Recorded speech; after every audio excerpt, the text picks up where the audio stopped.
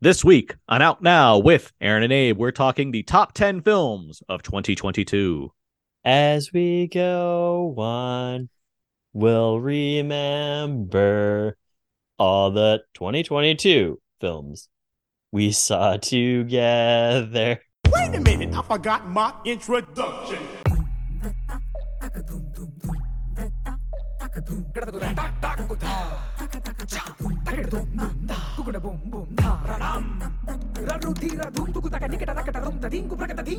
We are now recording, and this is Out Now with Aaron and Abe. I am Aaron, and as always, this is... Hey, my voice is back, Aaron. How are you? Good. I'm great. I'm feeling very good. You know, it's been very rainy in my neck of the woods. That's good. Off and on. Yeah, not bad. California needs water and whatnot. But you know what? I had a nice day with my lovely girlfriend. I'm all psyched and ready to do this big show we're about to do. How are you feeling? It's a big show for sure. I'm feeling really good. And I'm excited to talk to you and the guest. I know you haven't mentioned him yet, even though his name is printed on the episode. I'm excited to talk to you guys about your top tens and get into this. Well, Out Now is a film podcast where Abe and I normally discuss new movies weekly. We generally dig into movies we most prefer review with a Kindle commentary track or some from movie topic. This is episode 505, 520. 520. Oh, this is a numbered episode? It's a numbered episode, sir. Yes. Okay. Yes. 520 top tens. Let's go. Yes, we are talking the top 10 films of 2022. And joining us to go over our top 10 films of 2022 from Movies Marcus. He's turning Batman and Bros toward an uncharted lost city of fantastic beasts in a Jurassic World set in the multiverse of love, thunder, and longing. Or he's actually just in Amsterdam on a bullet train while also in Inisherin with the Fablemans. His bones and all are truly everything, everywhere, all at Babylon. It's Marcus Robinson. Hi, that was good. Snaps. Impressive, yeah. Wow, good job. Marcus, Hi, how are you Marcus. doing? Yeah, I'm great. I'm ready to give you all my downer picks and gloom and doom and whatnot. Yeah. Yeah, we're on the countdown to the depressing animal documentary you have for us this year on your top 10, but we'll get there. Yes, here we go. We'll definitely get there. We'll get there. We'll Yeah. get there. Don't you worry. But Marcus, glad to have you here. Glad to have you here as somewhat of a representative for all the great guests that we have throughout the year, because not only are you here to talk about your top 10 with us, but throughout this show, we're going to be having a number of some small clips featuring many guests of the show going over their top 10 films of the year. So it's truly an all-encompassing Out Now with Aaron and Abe episode as we go over the best that 2022 had to offer. That is true. And, you're here because you're the best of the best of the best, sir. Awesome. Yes. With honors. Thank you. Yeah, with honors. Finally, Captain America over here. He's just I'm really being- excited. He has no idea what he's in for. finally, I'm being recognized. Thank There you. you go. Yeah. So, all right. About Well, time. let's do this. Yeah, quick show notes. Yes. Obviously, this show joins many other episodes we have where you can find all of them on iTunes, and you can also give us iTunes reviews and ratings, which would be great. It would help out the show, helps pop other people find the show. Thank you so much in advance. Write your top 5 in there. Yeah, that'd be great. Let's see, commentary tracks. We always do commentary tracks every month, and we have a new one coming very soon. It's going to be part of a theme that we're going to be doing for the next few months. The theme is I Love LA. And it's going to be a series of action or action comedy set in Los Angeles. Is that trademarked by KTLA? Or Randy Newman. Okay. Yeah, that's what I thought. Yeah. Yeah. No, but I say it with 3 exclamation points. So I actually They only say it with like 1. Yeah. Exactly. TM. And they also say GM. Thank you. But that's cool. yeah, That's a great theme. Yeah, our first commentary is going to be for John Carpenter's Assault on Precinct 13. Mm-hmm. And that's the other thing. They're all through different decades. So that's the 70s. The 80s, we have Beverly Hills Cop. Mm-hmm. The 90s, we have Rush Hour. Mm-hmm. And the 2000s, we have Collateral. So that's going to be our next for January through April. Those are going to be our commentary tracks. So if you like getting prepared, that's how to do so. So stay tuned. Solid lineup there. Yeah. And hey, I don't want to overpromise here to the listeners. Michael Mann might be on for that Collateral one. I hope you're on for some of these commentary tracks. I think we'd have a fun time talking about Rush Hour and Beverly Hills Cops. Yeah, I know. I can't use your ID, Aaron. I'm not 6'1". Ah. That's a deep callback to Rush Hour, folks. It's That's- such a funny joke. In that yeah. It is a Well, funny joke because they this- pause on the photo of Carter. He's like an afro, I think, in the photo. Yeah, he's like smiling real big. So I can't use this. I'm not 6'1". That's 6'1". Last thing, there are of course a lot of horror movies last year, and it was a pretty good year for horror in general. We did this last year with a friend of the show, Mike Dillon. We're going to do it again. We're going to do a little horror awards episode coming up as well. I like this. Yes, bonus horror award episode. So stay tuned for that. Professor Mike Dillon. Yep. PFD. All right. The one and the same. Yes. Yeah. The Yes. one and the It's same. Don't they usually say the one and the only? Wait, Either not way. my mind. That's the one and the same. Either way. Okay. All right, let's do this thing. Let's get into our top 10 films of 2022. And what we're going to do here is Abe, Marcus, and myself are going to go through in a circle, going through our 10 through 1s, all of our top 10 films, and we'll have some other stuff after that or what have you. And then during all of this, you'll hear from other guests of the show as well in some small clips. Hey, what's going on, everybody? My name is Philip Price. I run a YouTube channel called Tavern Talk, and my top 10 of 2022 was at number 10, Turning Red. Number 9 was Pearl. Number 8, After Sun. Number 7, Elvis. Number 6 was The Northman. Number 5 was Vengeance. Number 4, Tar. Number 3, Glass Onion. Number 2, The Banshees of Inisherin. And number 1, Top Gun Maverick. Thank you guys, and thank you to Aaron and Abe. We'll see y'all in 2023. Peace. Great to get your top 10s. And now we're going to go through starting with our top 10s. Yeah. Marcus Robinson, I want to know, what is your number 10 film of 2022? My number 10 film of 2020. No, I'm just kidding. It is it is Nanny. Okay. Yeah. Yeah. A movie that I haven't I know that it won the grand jury at Sundance. Mhm. But it's kind of died out. I haven't heard anybody talk about it by the time I saw it in November.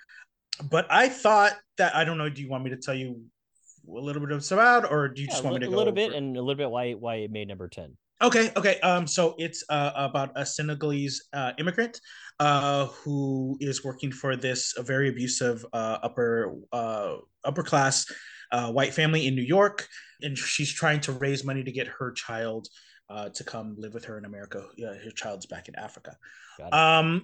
Why I enjoyed this movie so much, it reminded me of a movie called Black Girl, 1966 classic. Yeah. Set like the seminal piece of African cinema. I know it's getting a lot of kind of like backlash because it's a Blumhouse film that's not particularly scary, but I wouldn't say it's any less scary or any more scary than The Babadook.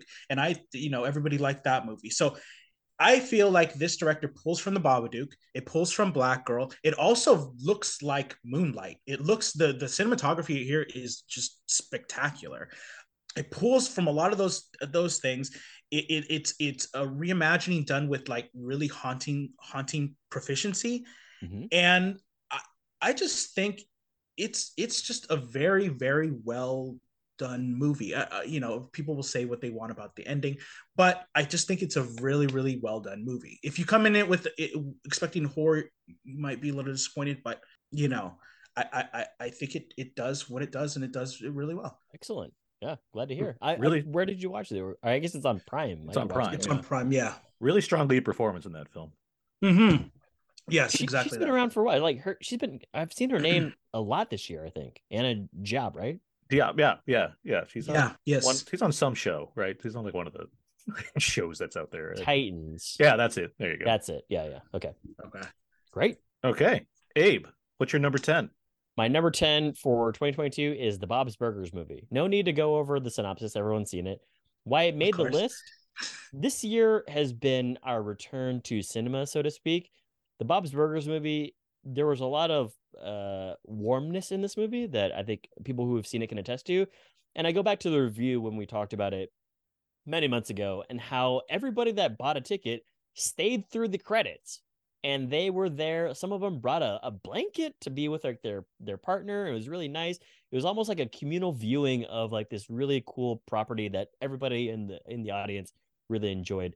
And it doesn't really take the Bob's Burgers franchise too far in terms of like what is it's expanding upon, which I kind of appreciate. But I like that it was a simple enough story, but there's a lot of like what we talked about in the review as well. There's actually a lot of thought into how they had created the dancing sequences and the dance numbers and how it actually looks like it actually incorporates real human movement. But I enjoyed this. It was almost like a warm hug. That's a good way to put it. Yeah, I certainly enjoyed the Bob's Burgers movie. Agreed. Yeah. Aaron, Wow. what is your number 10? My number 10 is Steven Soderbergh's Kimi. Yes. I'm totally down for Soderbergh just dropping in and being like, I got another film. Here's it on streaming. Bye. Yes. If he just seems to like last year, I really like Knows How to Move. Here we have Kimi. Yeah. A really solid techno thriller with a lot of Hitchcockian vibes on top of it. Zoe Kravitz is very good as the lead. I really like the Soderbergh of it all, as far as it's not necessarily subversion. It's just he just gets how to do this thing. He gets how to just film something in a way that just feels totally unique into itself and of his style. You have a script by David Koepp, who's known for kind of blockbustery studio things, and this is Soderbergh just making a genre film essentially, but it's really effective, and it is informed by the times as far as both our reliance on technology as well as being set specifically during COVID. It's top to bottom an exciting thriller. 85 minutes. It's not a long watch at all. Right. It's totally streamlined to be exactly as long as it needs to be. It's very entertaining, well acted, great score by Cliff Martinez as usual. Yeah. There's just this is like a finely tuned watch. I mean, it's just exactly what it needs to be. I was a big fan. Yeah. I also love how you say that Soderbergh just films things and just drop it. Mm-hmm. He's been doing that for quite a while now because of how his stance on Hollywood has been. But it's been really fun to just be like, oh, a new Soderbergh movie's out. Yeah. I did like what you said too. It does trim a lot of the fact, like there's no down moments. Yeah. That was different. I liked it. It's very focused. Yeah. Hey, Mark Hoffmeyer here from Movies, Films, and Flicks and the Movies, Films, and Flicks podcast, Con Air the podcast, and Deep Blue Sea the podcast. And here are my 10 favorite films of 2022. 10 Marina, 9 Happening, 8 EO, 7 Mad God, 6 13 Lives, 5 RRR, 4 Marcel the Shell with Shoes On, 3 Aftersun, 2 Barbarian, and number 1 Decision to Leave. Also, honorable mention to Moonfall. It's beautiful. Watch it. Love it. Hi, Aaron and Abe. This is Jay Cluitt from Deep Blue Sea the podcast, Con Air the podcast, and Life vs. Film. Not the podcast.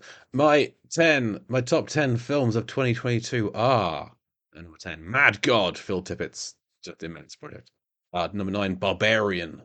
Number 8, Doctor Strange in the Multiverse of Madness. Yes, it's a Marvel film. I like it that high.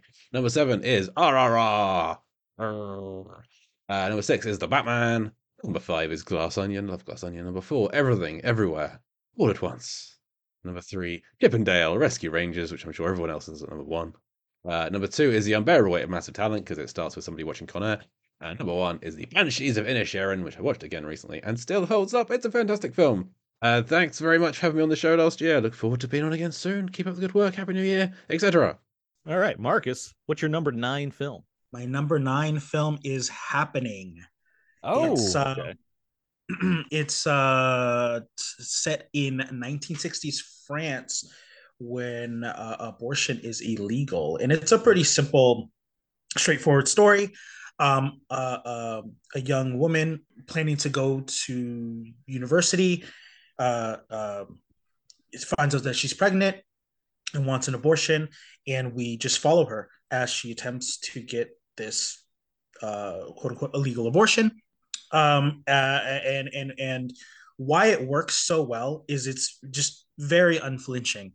We see her friends abandon her. We see people,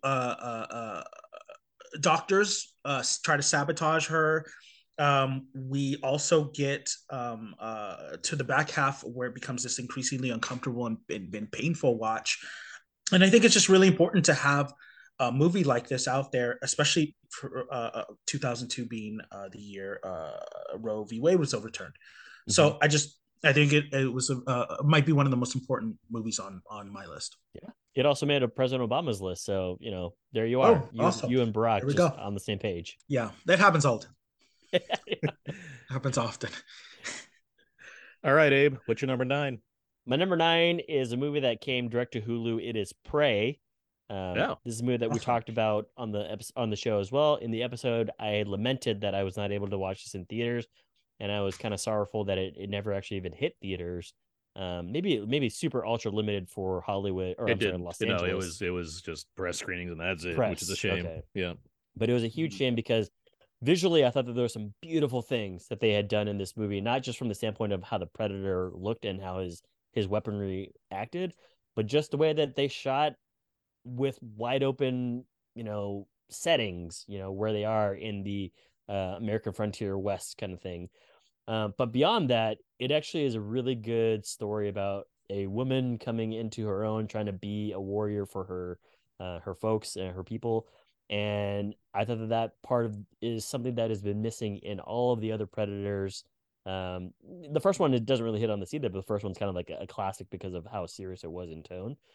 But I think there were some, missteps in some other sequels that this one really handles really well. And I cannot stress enough that there's an emotional connection for the main character, but also her brother in this movie. And that's probably why it vaulted onto my top 10 list here. But number 9 is Prey.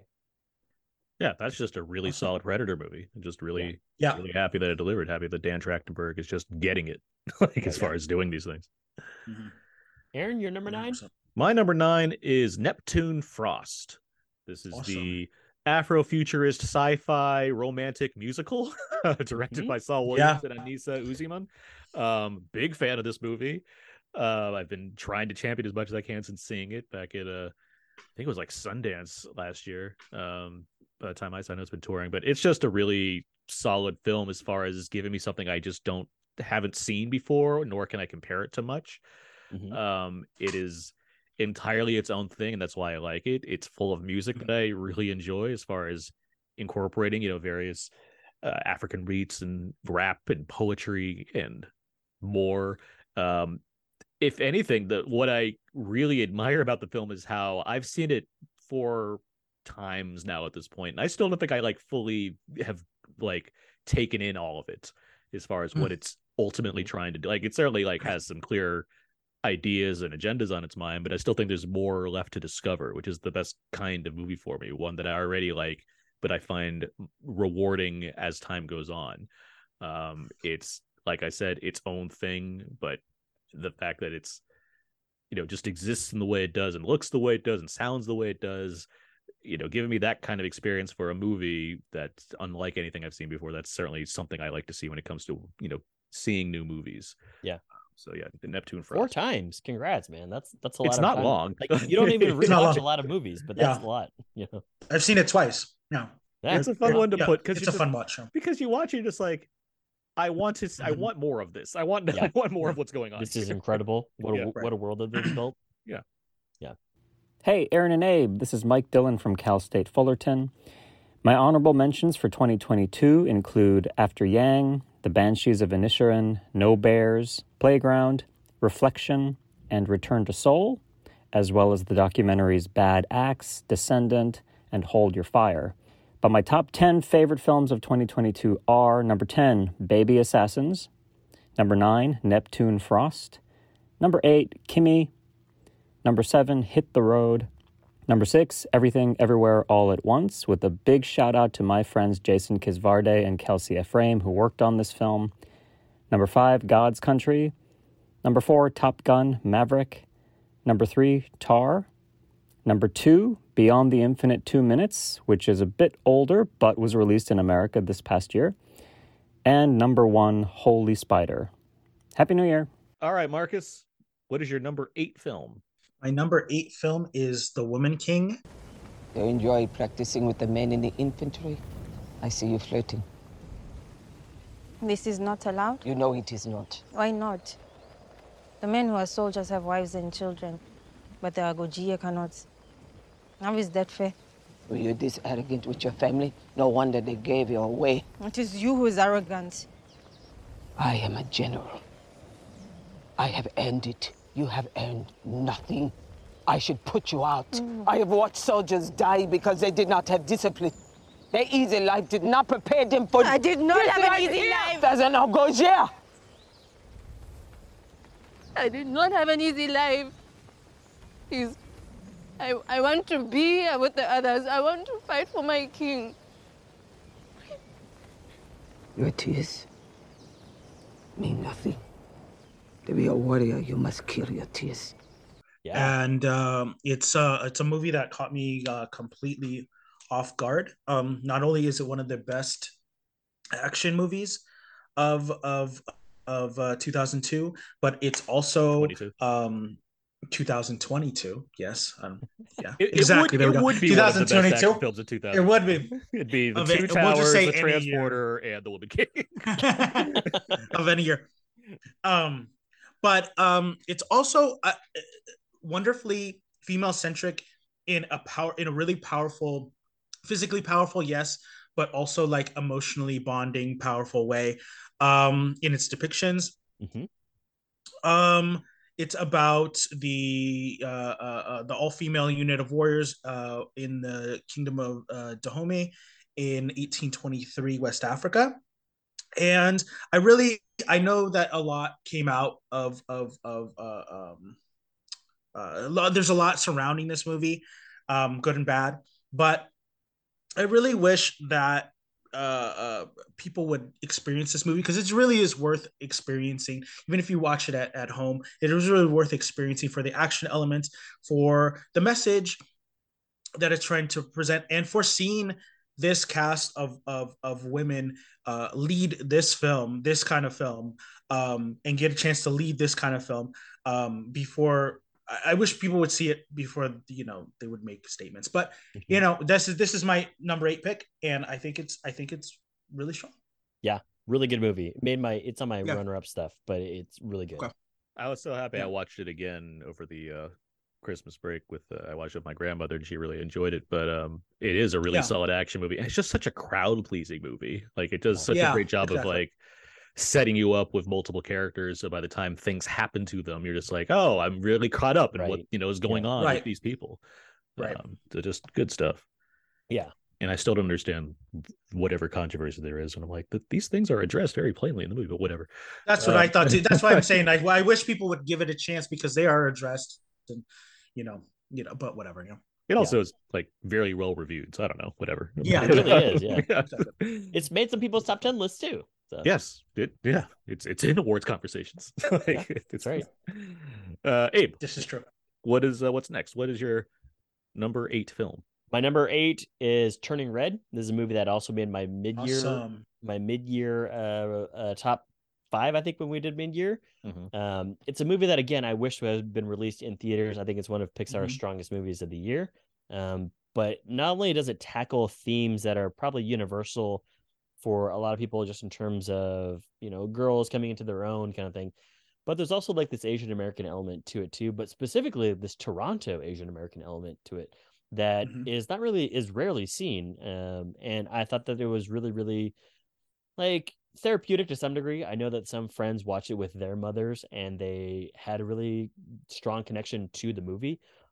But beyond that, it has a really it has like a whimsical animation style, very reminiscent of maybe some anime films. And I like that, but it's just a really good movie that has a lot going for it. The more that you watch it, it's very rewarding upon second, third, fourth rewatch. And I cannot stress enough just how good the music is either. Like, this is a fake boy band. Good music. Was just that. It's clear that like they definitely like tapped into like this 2000s boy band vibe, and these songs are incredible. It's made by, I forget the guy, but he's partnered with like Lin-Manuel Miranda in the past, like Jordan something. But anyway, Turning Red, number 8. Awesome pick. Yeah. As far as who made the songs, what?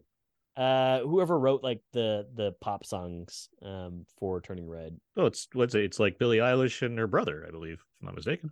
For the pop songs? Yeah. Oh, wow. Okay. I thought it was like some other guy. Maybe he's the singer on it. Maybe the singer, yeah. But Jordan Fisher. Yeah. Phineas, that's the guy. That's the brother. Yeah. That's the brother, yeah. Yeah.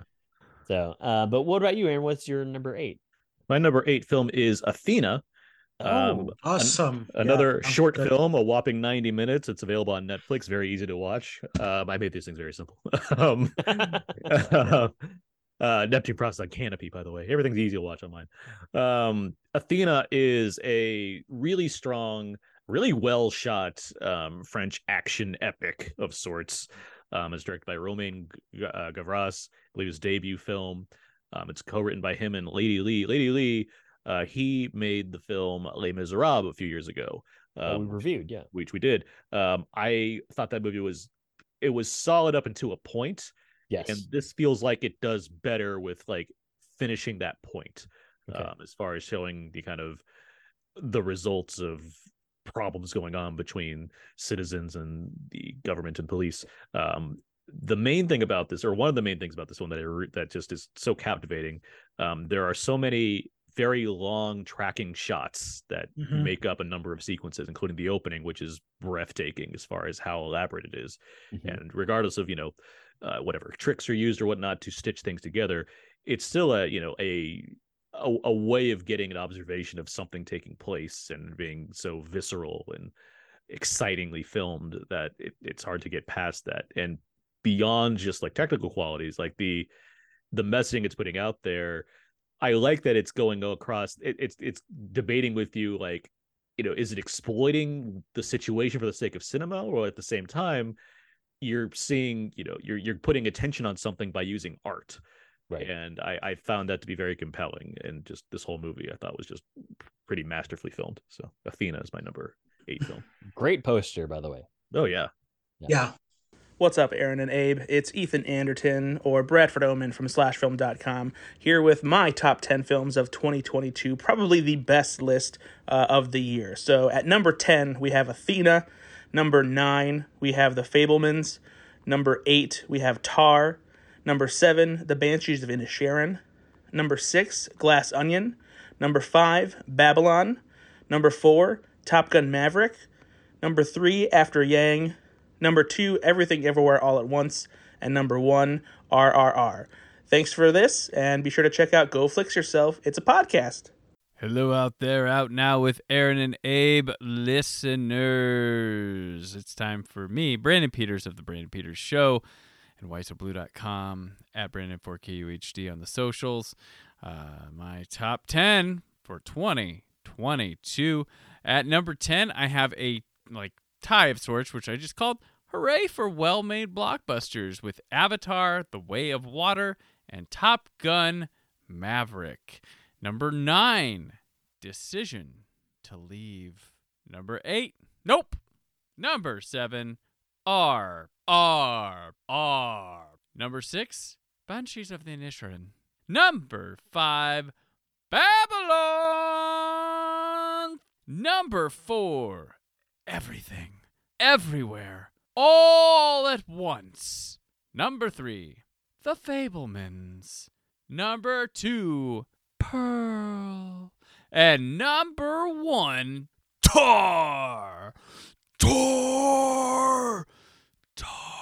That's right, I said number 1, not 21. Number 1. Back to you. All right.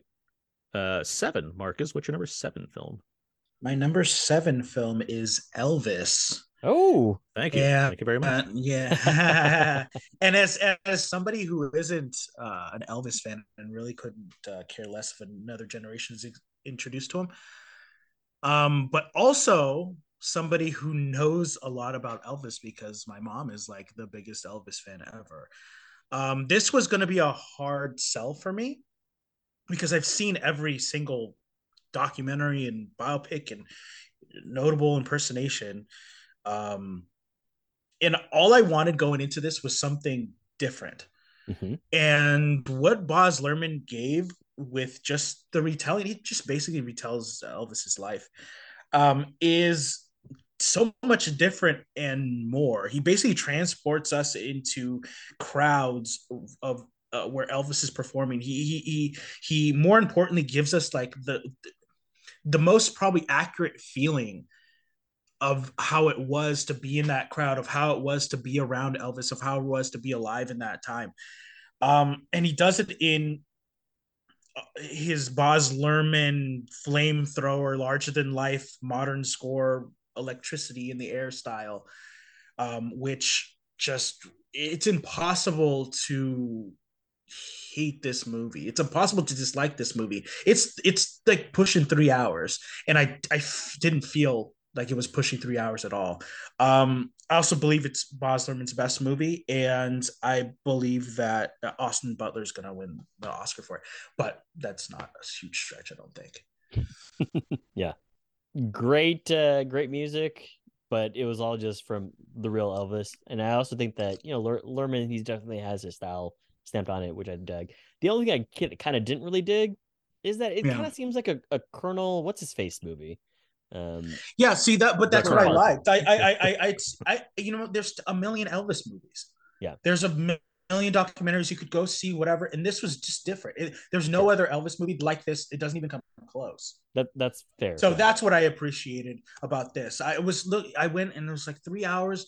Another Elvis movie. I'm not a huge fan. I went with my mom, who was already like she had the glasses on and everything, and I was like, oh, this is gonna be a long. She might listen to this, whatever, but this is going to be a long 3 hours. But I was kind of blown away. Yeah. Okay. The thing I asked from Elvis was just let Baz do his thing, and Baz certainly did his thing, so I can't complain on that front. Yeah. It's very much a movie that feels made by a director with a vision. Yeah. And you know, while I have like some issues with it, I still think it's a fine movie as far as all the things that you would hope from an Elvis movie when it comes to the production design, and what have you. So it's all there. My favorite. What issue did you have with that?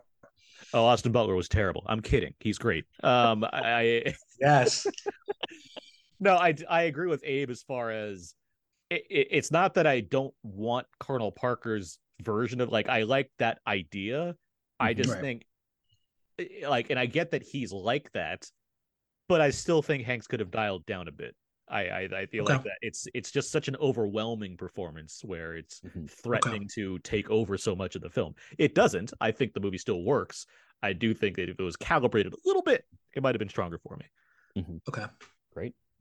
But I can't deny, Austin Butler, a person who went from obscurity, except like Once Upon a Time in Hollywood, to being still pretty obscure. He's like in the movie for like 3 minutes. To be, I mean, he's a big part of that 3 minutes, but to becoming, one of the possible Best Actor winners, right? That's not a bad, who can't really shake his Elvis voice. It's been incredible. I'm getting a little tired of that. Dude's from like Anaheim, he doesn't. What are you talking about, Aaron? They were asking about. They're confronting him about it. It wasn't like they're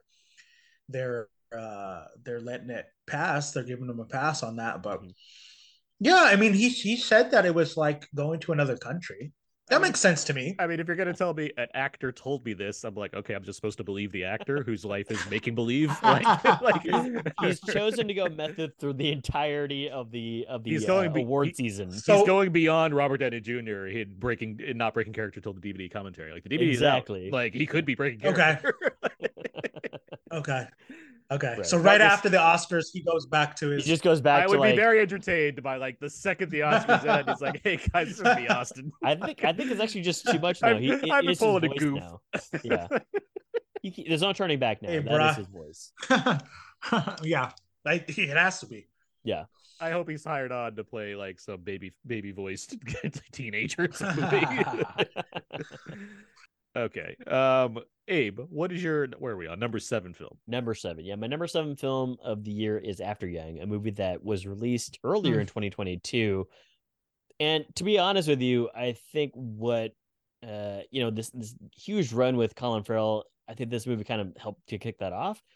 But this movie is very interesting in a multitude of ways. The opening credits of like them just doing this dance number is incredible.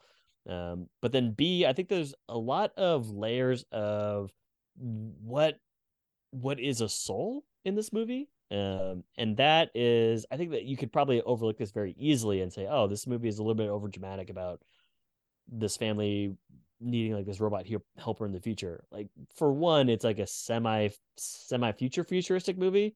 So it could be even today or tomorrow kind of thing. There's some really cool things that they do with the setting that future.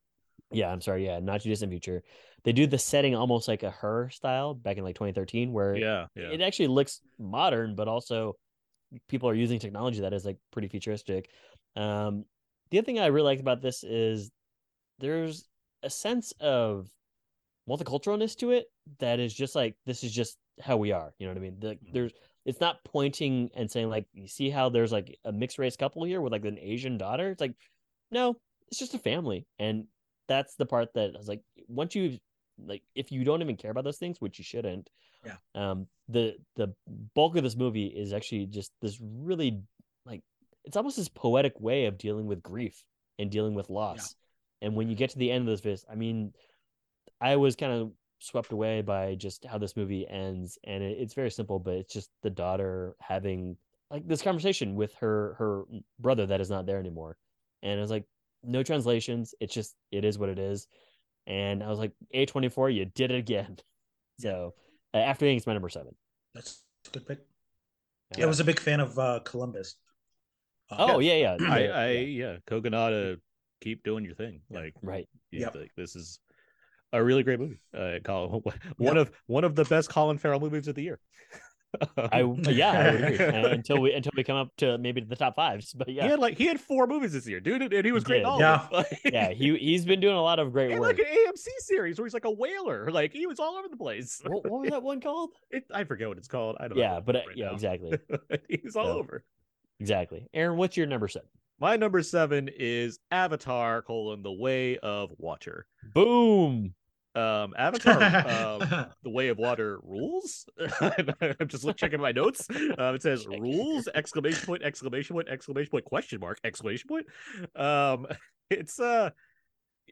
like ever since James Cameron's like, I'm making like a bunch of these.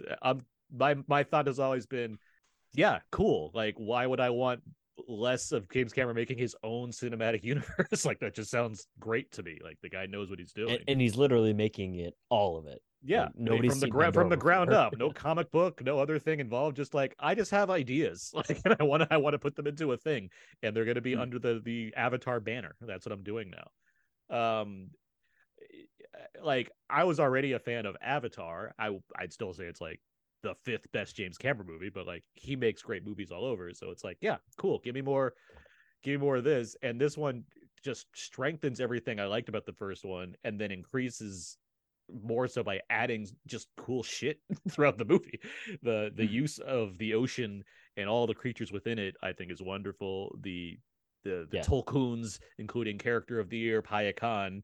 I mean, yes, give me space whales all over the place. Like, I'm just all about what he's been doing and creating a fresh new like universe to latch onto and give us characters that have more depth to them that we can explore. These visuals are, of course, gorgeous. The fact that there's emotional stakes that I was really caring about 3 hours into this movie. I mean, I never had a doubt that James Cameron wouldn't deliver when it came to finally delivering the sequel to Avatar, and here we are with the film where it ended, and I'm like, I want to watch that again. Also, I want to see the next 4 of these or whatever you have planned. So yeah, Avatar: The Way of Water, it's great. Yeah. Okay. And I know that you basically showed up in your Na'vi costume with your USB port in your ponytail, ready to go, ready to plug in. That ponytail I have, yeah. It was a genuine ponytail. That's what it was. Hey, it's Kevin Taft with We Live Entertainment, here to give you my top 10 movies of the year. At number 10, Triangle of Sadness. At number 9 would be The Fabelmans. 8, After Yang. 7, Spirited. 6, Bones and All. 5, Spoiler Alert. 4, You Won't Be Alone. 3, Babylon. I know. 2, RRR. And number 1, Cha Cha Real Smooth. Some honorable mentions: Prey, Women Talking, X, Elvis, and I'm sure I'm forgetting a ton of other movies that I love this year, but that's what I can think of right now. Hey, all you Aaron and A-Bites out there. It's LYT Luke Y. Thompson, writer for Check's Mental Notes, Slash Film, AV Club, Superhero Hype, Films Gone Wild, Bunker 15, and Your Mind. Here's my top 10 in alphabetical order just to be annoying. Avatar, The Way of Water. Bardo, False Chronicle of a Handful of Truths. The Batman. Crimes of the Future. Intergalactic. Seriously, see Intergalactic, it's amazing. Everything Everywhere All at Once. A Love Song. Mad God. The Unbearable Weight of Massive Talent. And Gaspar Noé's Vortex. Gaspar, I'm sorry. Okay. Marcus, what is your number 6 film? My number 6 film is Prey. And all right, doubling up on Prey. Abe has already talked about it, so I'll point out some of the things that I liked about it. I loved how the movie takes its time to focus on that it is a native story first and foremost, and then like a Predator story second. I do love that. I also loved that it used a character like Predator, as ruthless and bloodthirsty as the Predator, as this like foreshadowing event for like the indigenous fight against European colonizer. I think that's kind of like a genius kind of storytelling thing that they did. And yeah, I really thought this was a more than solid effort. It's for me, it's on par with the original. For very different reasons, but yeah, I love that representation continues to be addressed and championed in this way. So yeah, it's number 6. Great. Yeah, not much more to add to Prey except it rocks. Like watch it on Hulu right now. It's very easy. Exactly. Yep, exactly. Yeah. And I wish it did get a wider release. Yeah, that was. Yeah, I mean that'd be wonderful if they're like, you know what, guys, we're putting Prey in theaters. Let's do it. Yeah, I would have loved to seen this on the big screen. Yeah. Same. All right, Abe, what is your number 6 film? My number 6 film, controversial because it may have come out in 2021, but it was released in the U.S. in 2022, is Petite Maman. Okay, that's okay. Fair. This is a movie that we also talked Abe about. Innocent. Yeah, thank you. I know that sometimes it can be a little tricky, but Petite Maman is it's this really cool like flashback, flash forward type movie, time travel type movie. Really, it's very short in time length, so I'm following Aaron's lead here. It's like 88 minutes, including credits, and it is just this wonderful, light-hearted-ish look at, again, a theme of grief and a theme of, I guess, saying goodbye to some degree and acceptance. And I really enjoyed it for the two co-leads acting in it, these two twins from France. But what I also enjoyed is that visually, like, the time travel is pretty seamless in this. It's basically just like the front of a grandmother's house, and at times it's like fall, other times it might be winter or what have you. But it's a really sweet short film, and by the end of it, I was just like, this movie is incredible. So Petite Maman, my number 6. Certainly one of the best autumnal films of this decade. This is true. Or century, whatever you want to say. Yeah, I'm a big fan. Very good. Big fan of the movie. Yeah, same. Yeah. Aaron, your number 6? My number 6 film is Jordan Peele's Nope. How exactly do you enter an agreement with a UFO alien entity or whatever the hell you want to call it? Gene Jacket. Call him Gene Jacket. So, how about this? How about we send old Gene Jacket some fresh horses and golden hour and see what happens? Horse people.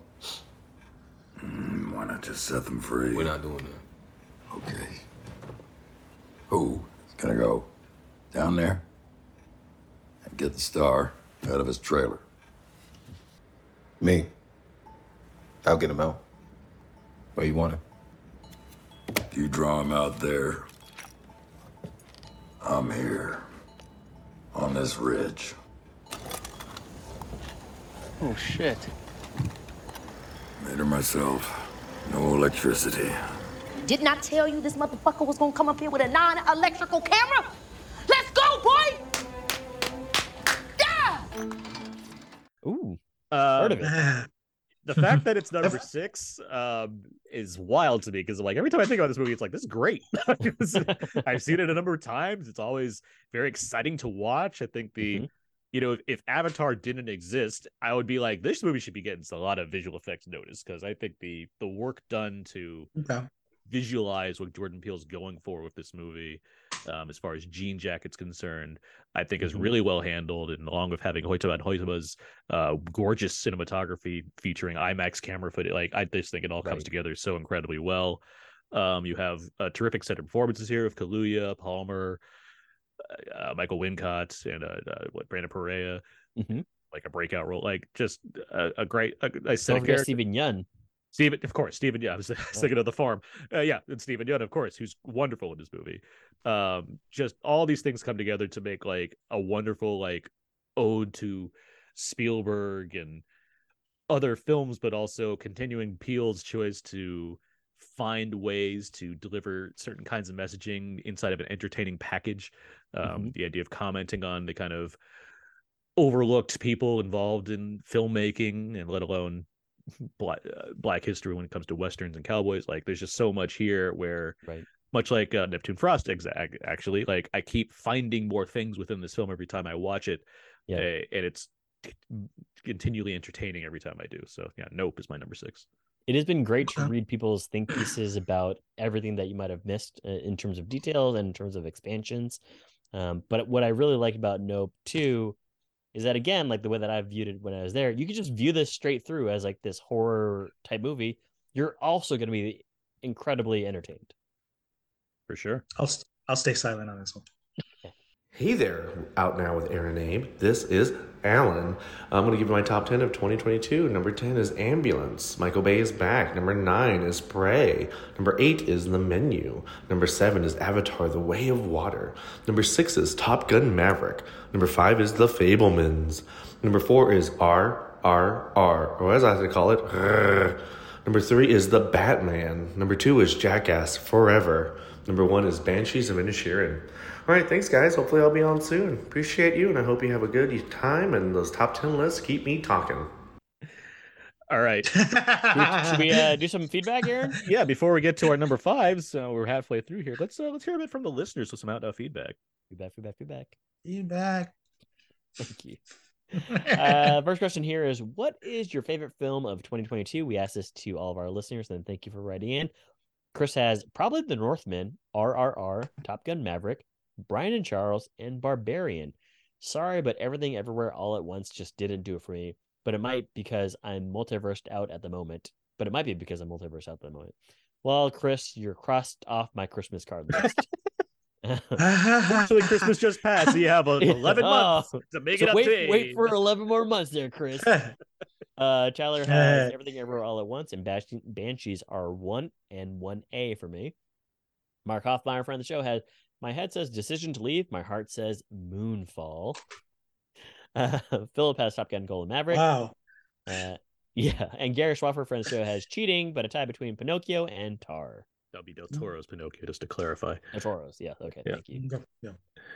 All right. Please. Well, cool. We'll hear more from the listeners as we go on here, but let's keep things going. Hey, this is Peter Paris. I write for WhySoBlue.com and We Live Entertainment. And here's my top 10 movies for 2022. Fall. Yes, Fall. My favorite genre thriller, mid-budget thingamajig. I loved it, even though people were like, eh. Okay. Number 9, Babylon. Number 8, The Batman. Number 7, Top Gun: Maverick. Number 6, Everything Everywhere All at Once. Number 5, Official Competition. Number 4, Turning Red, my favorite Pixar movie in ages, probably since Coco. Number 3, Fabelmans, best Spielberg movie since AI. Yeah, I said it. Number 2, Tar, Cate Blanchett, amazing, and it's not just about cancel culture. And number 1, RRR, just, I don't know, so much has been said about it. I saw it with a great crowd. I can't wait to see it again with a crowd. I loved it. Fantastic year for movies. This is Michael Lee from the Nerds of Color, and these are my top 10 films of 2022. At number 10, The Banshees of Inisherin. At number 9, The Fabelmans.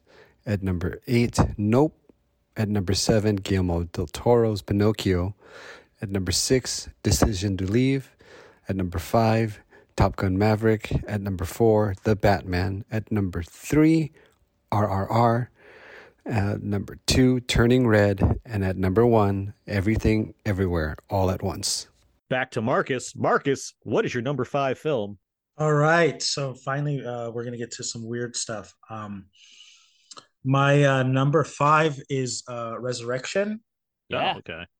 And okay, so I tend to, as you know, I tend to gravitate towards some kind of like morbid cinema from time to time, and this kind of got me right where I itched. Or it's about a woman. She's living with her teenage daughter in the city.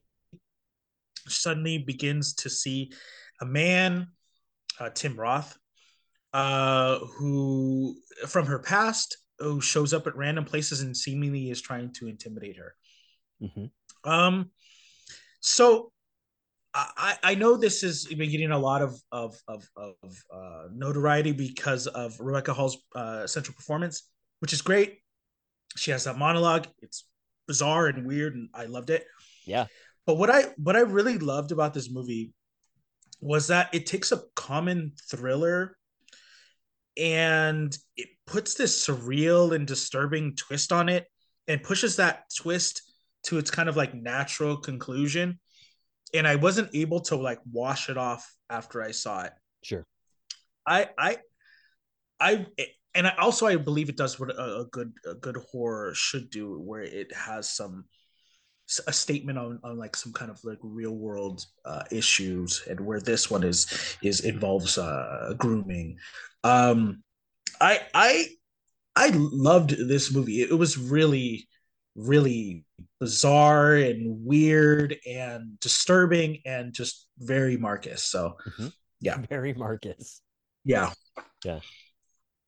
One of the things I really liked about this movie too is that, like you said earlier, there's even a slim chance when I was watching it that is this even actually happening? And that's the part that irked me the most about watching this until you get to later parts of this. Yeah, I think you question it until the very end, and even then you're like, is this? And even then, yeah, I watched it with my wife, and she was like, because she hates movies that just go off the deep end. Yeah. And she's just like, what is happening here? And I'm like, don't ask me. I'm yeah. I didn't make the movie. Yeah. I do agree that Hall is very good in the film. And I do think Roth is really good in the movie too. Yes, very much. He's, it feels like when he was like 90s Roth, I feel like his kind of villain roles were certainly a thing about him. He'd be, playing a lot of villainous characters, and I don't necessarily think that went away, but it's certainly like there's just been less Tim Roth, and just seeing him be back in a movie like this where he's just, regardless of what he represents, real, not whatever, he's just so menacing and terrifying in this role without doing a lot beyond just kind of saying some words and grinning maniacally. Right. And it's a very cult leader vibe to him. I think that the part that adds to that disturbing thought that you have there, Aaron, is that you see it play out on screen because of what Rebecca Hall, how she reacts to it and what she does. You're just like, this is weird. So it gets back to Marcus's grooming point, and it's not great. Yep. Well, Abe, what cheery movie do you have for your number 5? Well, it is a cheery movie because my number 5 film of the year is Marcel the Shell with Shoes On. There's nothing in here about finding them. There's so much nothing. She's the best. What? But my dad has pink shoes. So did my grandfather. So cute. Ugh. Peace. Yeah, obviously peace. Like, what a weird thing to try to test to see if someone else is into. Like, of course I'm into peace. No, sorry, I'm a real war person. No, war. Actually, I sign all my personal letters. War. Let the battle begin, Marcel. Oh man, this is wholesome. Yeah, it's a movie that is short in time frame them well. And again, if you've seen the shorts on YouTube, maybe like a decade ago, this is just an expansion on that. But what this has ultimately in the center of it all is this big ol' heart, and this big ol' heart with like these. They're not even like trying to tug on your heartstrings, in a way that will make you obviously like bing bong cry. It's more of, this is such a nice moment of finality and seeking happiness for others around you. And, I'm talking about Isabella Rossellini's character in this movie, but on the whole, this is such a nice movie. Like, again, the theme of my list here, maybe some of them not so much, but it's been a weird couple of years, and these movies make me feel something when I'm watching them. So Marcel the Shell, Shoes On, number 5. I can see that with all of these. Even Prey. I can get that as Yeah, far exactly. as I yeah. feel good Again, I about. mentioned the emotional attachment to the brother and sister, but And there's even just when he something- kills the bear, it warms me up inside. These are uplifting picks. I think, you. but even in the I appreciate nice balance. In the realm of like a really solid genre film, I'm happy to put on anytime I want to. Prey easily falls, and that is like a good natured feeling to have as far as like an action movie that just makes me feel great because it's well done. Yeah, there you go. But Marcel the Well Shell, yes, wonderful. That movie's great. I mean, like no notes. Like it's a fantastic film. Yeah, it's like it was irresistible. Yeah. Irresistible. That's a good word. What about you, Aaron? What is your number 5? My number 5 is the very wholesome Park Chan-wook film Decision to Leave. I think this movie is fantastic. It's one of the best directed and edited films of the year, and it looks terrific, as one would expect from a Park Chan-wook movie. I like that his basic logic for this film was like, I wanted to make something that was less extreme than my other movies so audiences would watch it. And I like that that's resulted in him being in the awards conversation, at least at least international, but ideally get some more recognition, because I think there's so much great here. I think Tang Wei and Park Hae-il are fantastic in this movie as this detective and this suspicious widow character. Their interactions, like there's so much layers to it, as far as detective versus a possible femme fatale, the kind of budding romance that they have, the just all the things going on like between them and with the plot around them, the multiple plot lines that kind of converge in various ways. This is the second Hitchcockian film on my list, and I'm very happy that two directors I really like are doing Hitchcock proud in the realm of like really just solid mysteries that come together in interesting ways. So Decision to Leave, a fantastic film. It's on Mubi currently, for those who have Mubi. I think it's on VOD as well. But yeah, just a great film all around. Awesome. Yeah, exactly that. It's one of the best looking films of the year for sure. All It's right. like stunning to look at. Oh, for sure. All right, with my top 10 for 2022 and my son Arthur sitting next to me. Hi, buddy. Say hi. Hi. That's Arthur. Here are the top 10 that I saw. I didn't see as many movies as I wanted to. There's some notable movies I didn't see. I didn't see Everything Ever All at Once. I didn't see Top Gun Maverick. I didn't see Decision to Leave. But I did see 10 movies that I felt good enough about liking that I could list a top 10. So number 10 for me is The Black Phone. Number 9 would be The Northman. Number 8, late edition The Menu. Number 7, Adrian Lyne's Deep Water. Number 6, Steven Spielberg's The Fabelmans. Number 5, Baz Luhrmann's Elvis. Number 4, happily to say, is James Cameron's Avatar 2. Number 3 is Banshees of Inisherin. Number 2 is Crimes of the Future. And number 1 is The Indomitable Tar. Okay, that's it. Good times with you guys in 2022. Looking forward to more commentaries and other stuff in the future. This is Yancey Burns, Milky Way Blues. Bye. Hey guys, it's Jimmy O joining Aaron and Abe to give my top 10 of 2022. Let's start off with, of course, number 10, Violent Night. Number 9, After Sun, and of course, After Sun. Number 8, After Yang. Number 7 is Pearl. Number 6, The Banshees of Inisherin. The number 5, Everything Everywhere All at Once. 4, Wakanda Forever. 3, The Whale. Number 2, Guillermo del Toro's Pinocchio. And finally, at the number 1 spot, Robert Pattinson, yes, as the Batman. Thanks, guys, for listening, and keep on listening to the boys. That's stupid. Delete that. Okay. Marcus, what is your number 4 film? Okay, so my number 4 film is Triangle of Sadness. Hey, all right. And I I wrote on Facebook that it was like a movie that was made just for me. I liken this to like if somebody were to tell me a joke that started off with like socialism and capitalism were on a cruise together. This is that 2.5 hour joke. And I was here for it. It's not subtle. It's probably longer than necessary. And the antagonists are all like billionaires and wealthy criminals, so it's easy to root against them. Mm-hmm.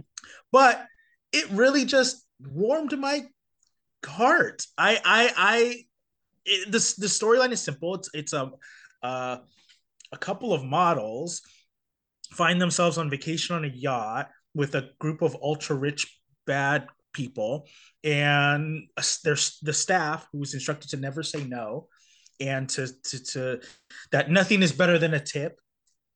The humor's ranging from like political class analysis to barf and feces humor, and it's relentless, and it's like this superb bashing of the social elite.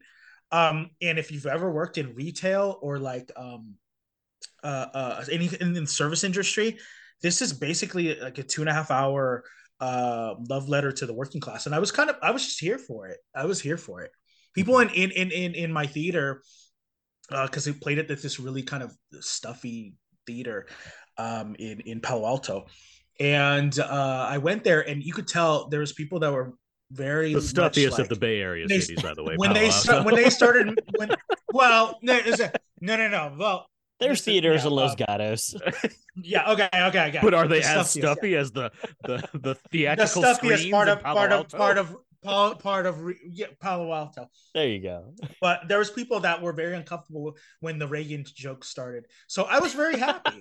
I was very, very, very pleased. They were very uncomfortable, and I was having a great time. So there you go. Yeah. Marcus Robinson, triangle. Man of the People. As a 2.5 hour movie, it's not easy to make that kind of comedy like make the laughs that consistent. Mm-hmm. Yes. Just look at Judd Apatow movies. So yeah, that's a great comparison. Actually. So the fact that I was laughing throughout this movie, I think, just says plenty about how good Ruben Östlund, the director, is at just making this all work. Like, I'm a big fan of his right now. I really like Force Majeure. I really like the. I'm a big Square fan. I know, like, it's more mixed than Force Majeure. And so Triangle of Sadness, I'm like, yeah, give me more of this, and it's just hilarious. And that captain's dinner is an all-timer comedic set piece. So exactly, yes, it shouldn't work, but it works in the same way that the fart sequence in Blazing Trails works. Blazing Saddles, yeah, no, just works. That's accurate. Yeah, Blazing Saddles. That's accurate. Yeah, that's a good. Yeah. All right, Abe, what is your number 4 film? My number 4 film is The Banshees of Inisherin. Hey, we crossed over. Boom, boom, boom, boom, boom, boom. Wow. Darkly comedic, but at the same time, somewhat warm and fuzzy as well. Everybody here is giving A+ performances. I think Carrie Condon is giving A++ performance. I'm kind of bummed that she hasn't really had a lot of coverage during the award season, which is, the movie's going to do pretty well. But at the same time, I think that there's just a lot going on here from the standpoint of, yes, these friends that weren't friends anymore, but it's because of the personalities of each of these individuals that the story evolves and becomes even more tragic and funny and humorous, but humorless at sometimes. But then beyond that, there's the whole entire thought of, well, what do I leave behind as an individual? Specifically in this case, as a man who wants to do more than just drink with my buddies all day. And again, obviously set behind the backdrop of the Irish Civil War. But there's just so much going on in this movie. But beyond all that, it looks fantastic. There's beautiful Irish island countrysides, great animal acting.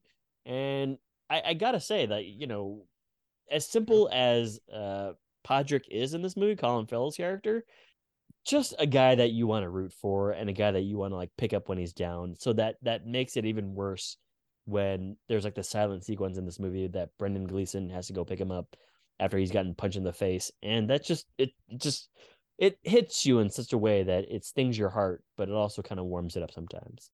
Now, I'm sitting here next to you, and if you're going back inside, I'm following you inside, and if you're going home, I'm following you there too. Now, if I've done something to you, Just tell me what I've done to you. And if I've said something to you, maybe I said something when I was drunk and I've forgotten it, but I don't think I said something when I was drunk and I've forgotten it. But if I did, then tell me what it was. And I'll say sorry for that too, Colin. With all my heart, I'll say sorry. Just stop running away from me like some fool of a moody schoolchild. But you didn't say anything to me. And you didn't do anything to me. Well, that's what I was thinking, like. I just don't like you no more. You do like me. I don't. You liked me yesterday. Oh, did I? Yeah. I thought you did. What about you, Aaron? To piggyback off what you're saying about Colin Farrell's character, I was so happy. I've seen it a couple times now, and I look forward to seeing it again.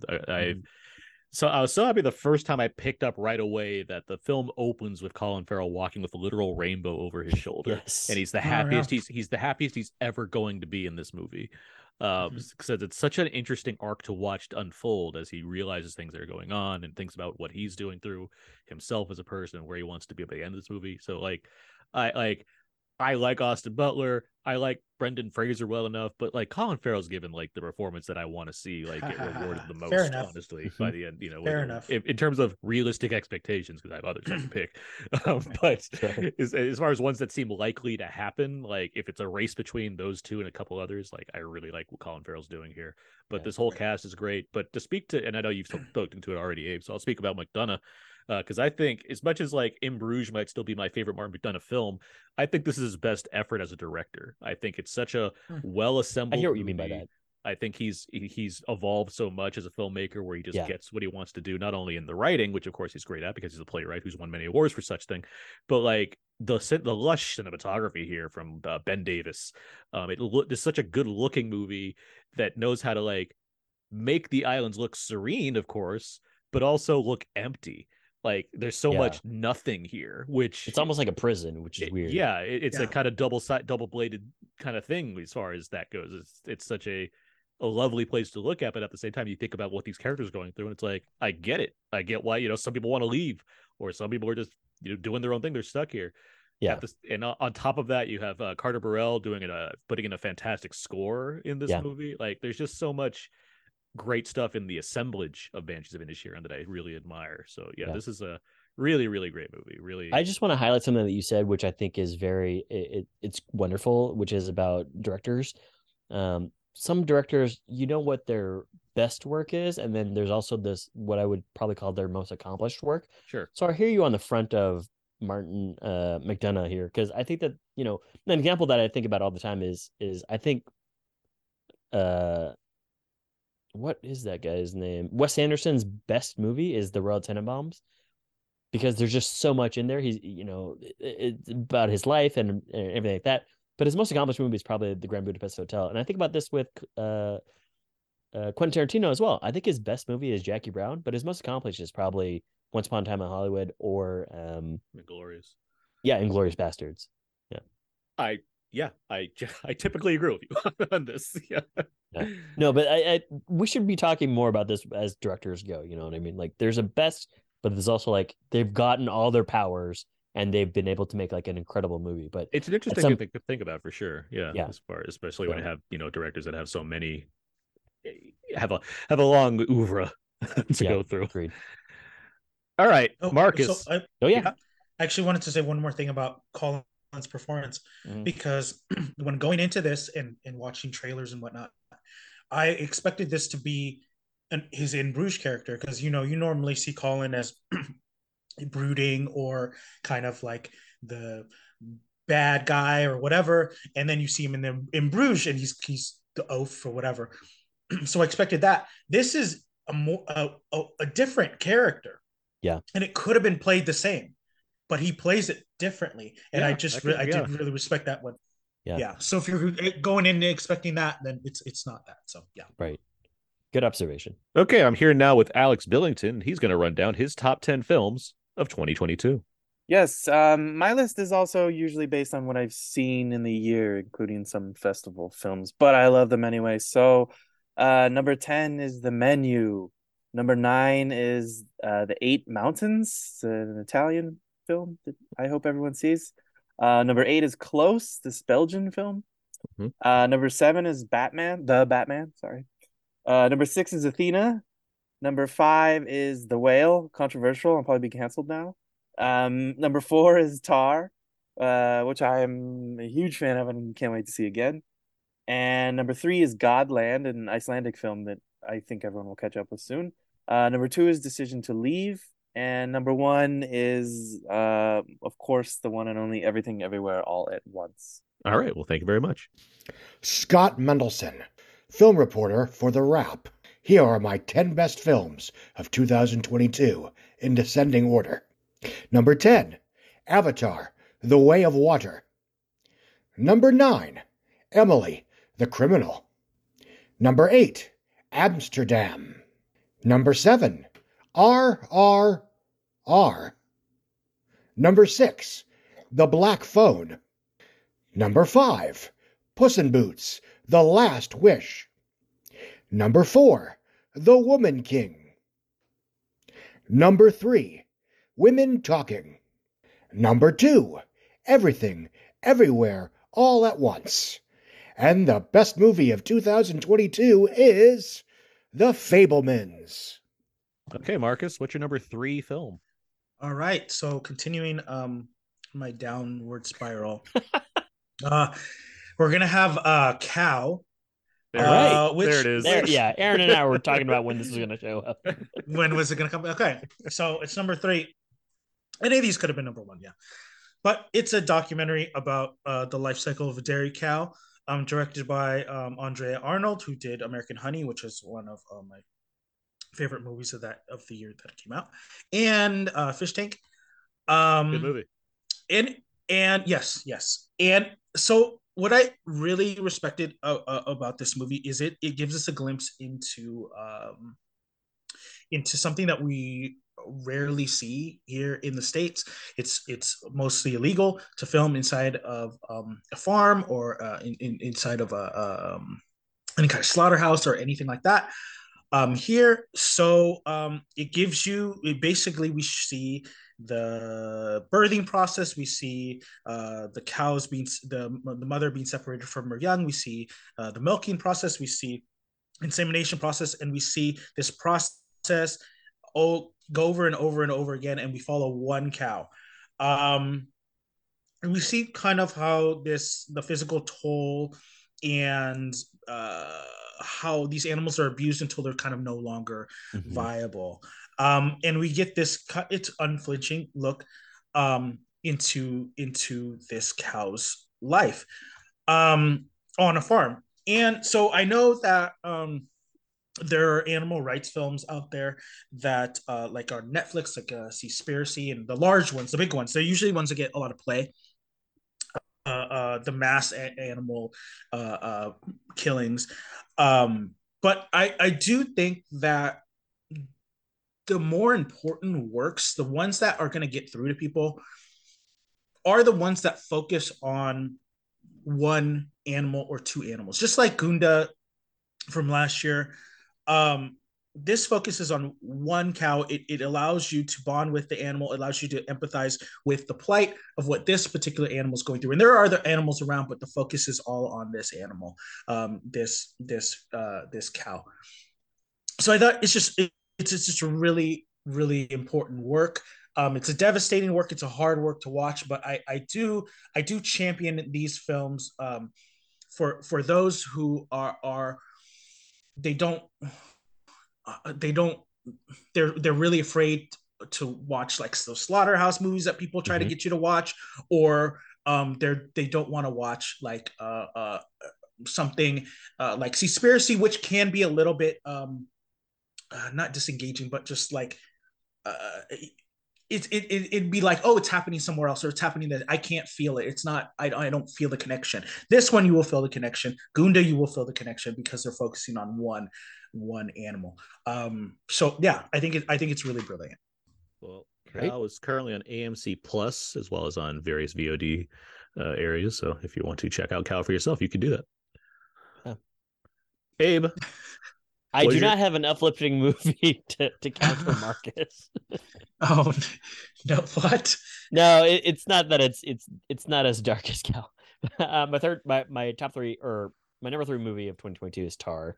This is a movie that Aaron and I talked about, and I use the word incredible to describe it, mostly just because of the way that you are given almost like a litmus test within the first 25 minutes of this movie about how you view this person, Lydia Tarr, and whether you are kind of with her, understand her, or maybe just like, I don't like this person at all.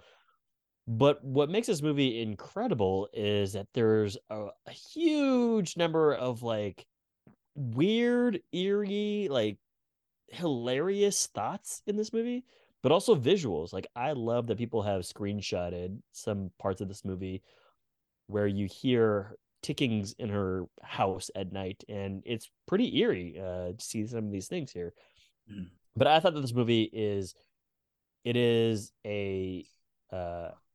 why you should probably go see movies in theaters, for one, but also it is just an incredible performance by Cate Blanchett.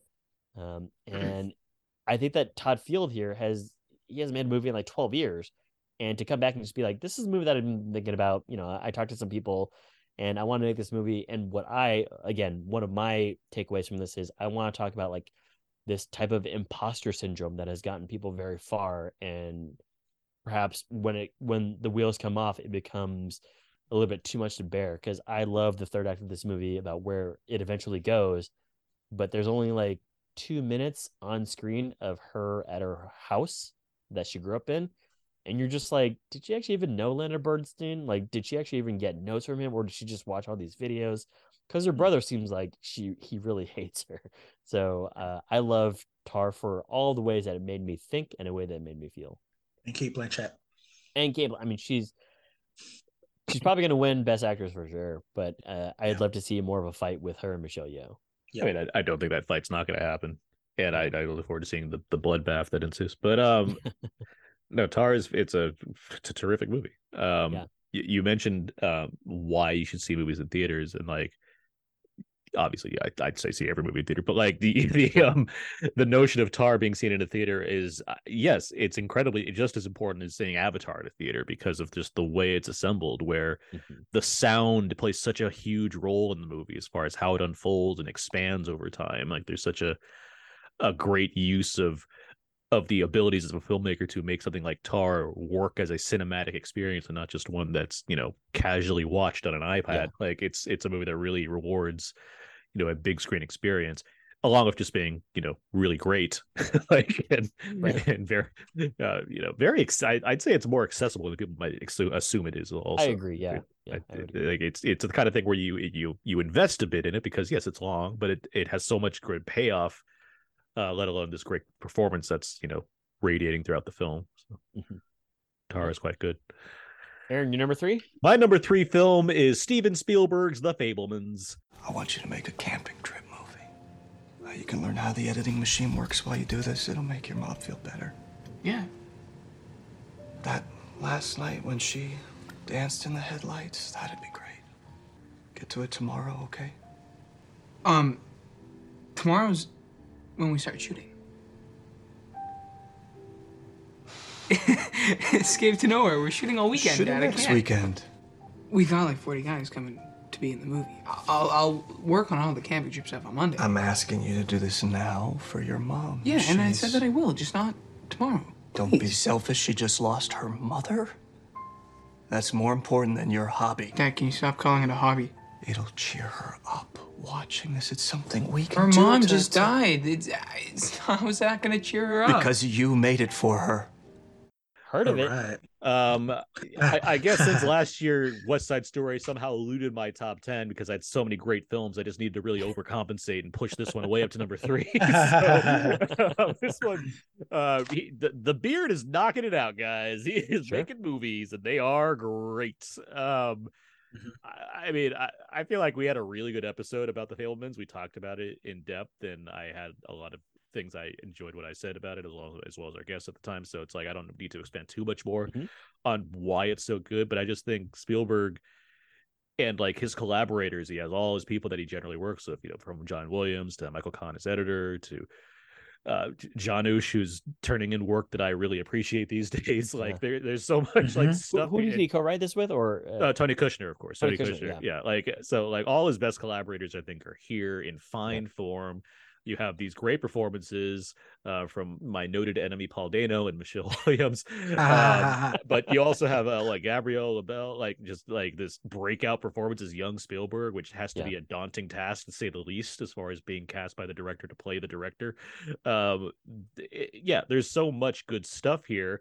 I think it takes a really well thought out look at what this young man's life was and bases it in areas that it surprised even me as far as the angle it went for. Like, it'd be one thing to be like, hey, this is how he started making movies, but this one's like, yeah, that like he knows how to do this. That's fine. Let's talk about like what's going on in his life when it comes to his parents or his high school age. Like, that stuff, that the way it digs into that and how it analyzes that from his point of view, where he is struggling to reconcile what it is to have the eye for how to best capture this versus how he's supposed to emotionally handle it. Like, that's fascinating to me.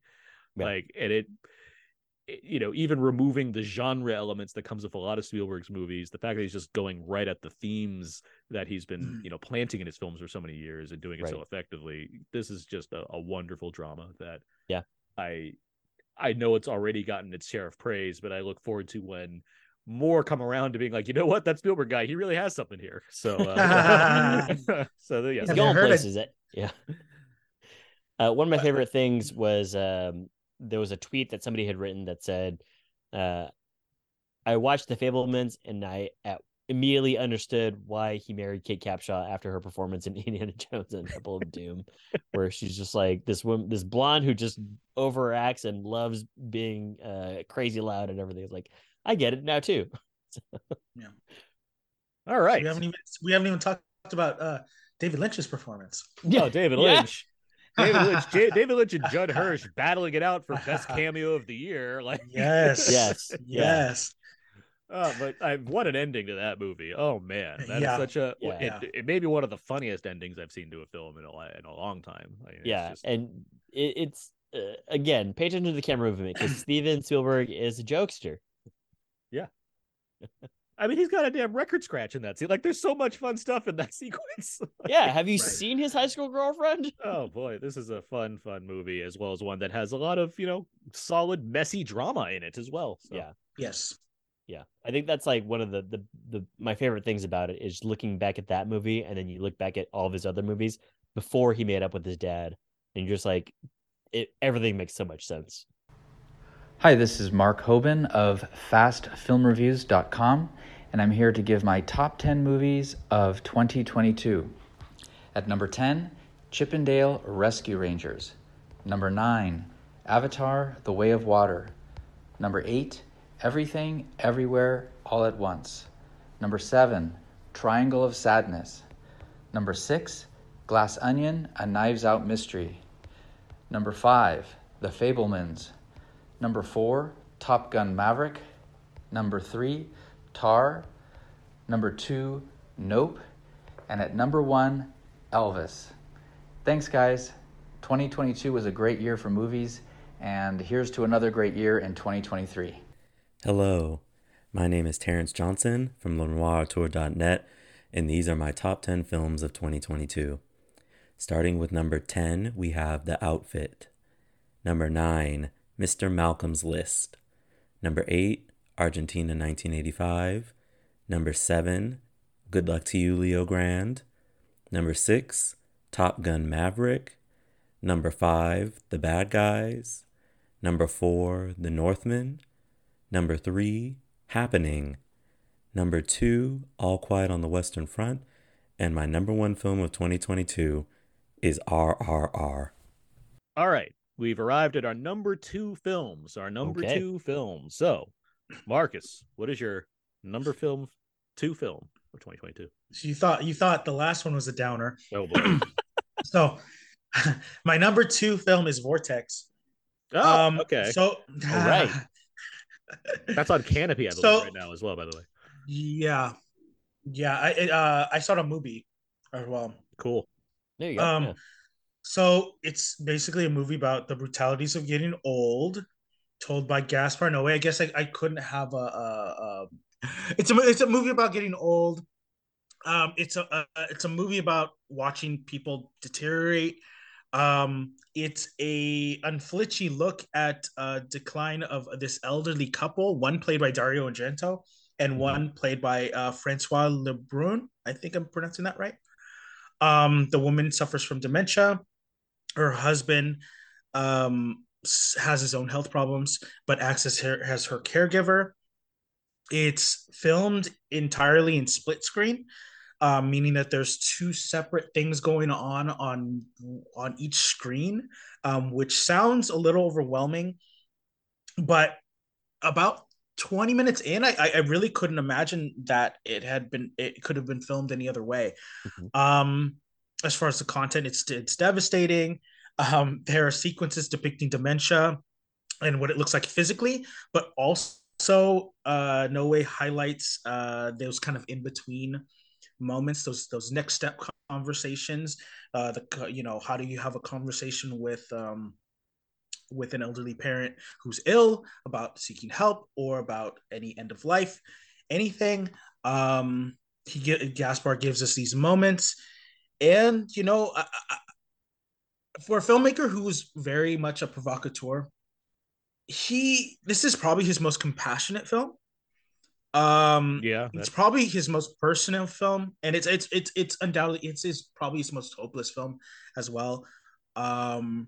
It's not one that I would watch again, but it's a masterpiece that I had to put on the top of my list. I'm glad that Gaspar Noé was like, I watched Haneke's Amour and said, I have my version of this. Let's get it. It would be a companion piece, and I was gonna say because one of those Alzheimer nights that people have with their movies. Exactly. I was gonna say I couldn't put a Lars von Trier movie on here, so I had to put Gaspar. He'll make his Alzheimer's epic, I'm sure. Yeah. This is an Alzheimer's epic, but I wanted to say the two leads are fantastic in here, and I always wonder with two people who are really this old playing people who are essentially dying, what must that be like as an actor? Or I know Dario is a director. What must that be like to play these roles where you're falling down, where stuff is happening that is like maybe also happening in real life? Who knows? So I think these two performances are brilliant. As somebody who's dealt personally with people in my family with Alzheimer's and dementia, it's very, very, very accurate, very accurate. So I promise my number one won't be as I look forward to it, Marcus. Well, you're like, it's a snuff movie that I made.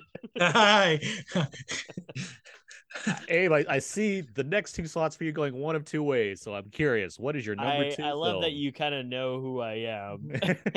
So, my number two movie my number two movie of 2022 is more uplifting than Marcus's number two movie. It is Everything Everywhere All at Once. We tied again, number twos. Boom, boom, boom, boom. This is a movie that Aaron and I both saw. We both loved it. I would say that what I really dug about this is A, how weird it is. B, that it is a multiverse it feels like they actually created this multiverse on the screen for viewers and audiences versus maybe some of the things that we've seen in other properties. But I think what I really dig about this is that it really gives a lot of these actors that we've seen on screen for decades a chance to shine. And we all know who Michelle Yeoh is. She's either a person that somebody would say, oh, it's that person, you know what I mean, from either a James Bond movie or these movies that she has these like limited slight roles in, but she's kind of effective, or ones where she is like a co-star of these movies, thinking things about like Crouching Tiger, Hidden Dragon, or even Crazy Rich Asians. But this movie is a movie that I think really lets her express that, like, I am an artist to many degrees. I can do all these things that you're asking me to do. I can be this weird woman from New York that runs a laundry shop, or I could be in one of the other multi-universes, this incredible dramatic actress that looks great on the red carpet.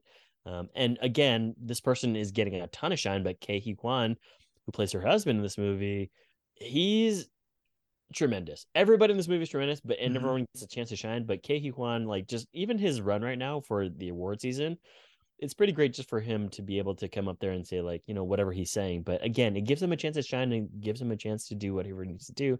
At the core of this all, I love that this movie is about A, family, but also B, it's kind of just more about being very comfortable with who you are. Sure, there might have been some times where you wanted more and things like that, but you should also be aware of who you are in this moment right now and be either thankful or kind of just like really dig who you are. There's really no reason not to love the life that you're living right now. Obviously, there's terms and conditions to that, and maybe some people are having a hard time than others. And this is not to say that these things should not be denied, but yeah, I really think this movie has so much going for it on the weird scale. And Aaron and I just talked about White Noise like a week and a half ago. And we talked about how weird that movie is. But, this movie, I think is a little bit less weird than that to some degree because it makes more coherent sense. But I really dug this movie a lot. The only thing I do know is that we have to be kind.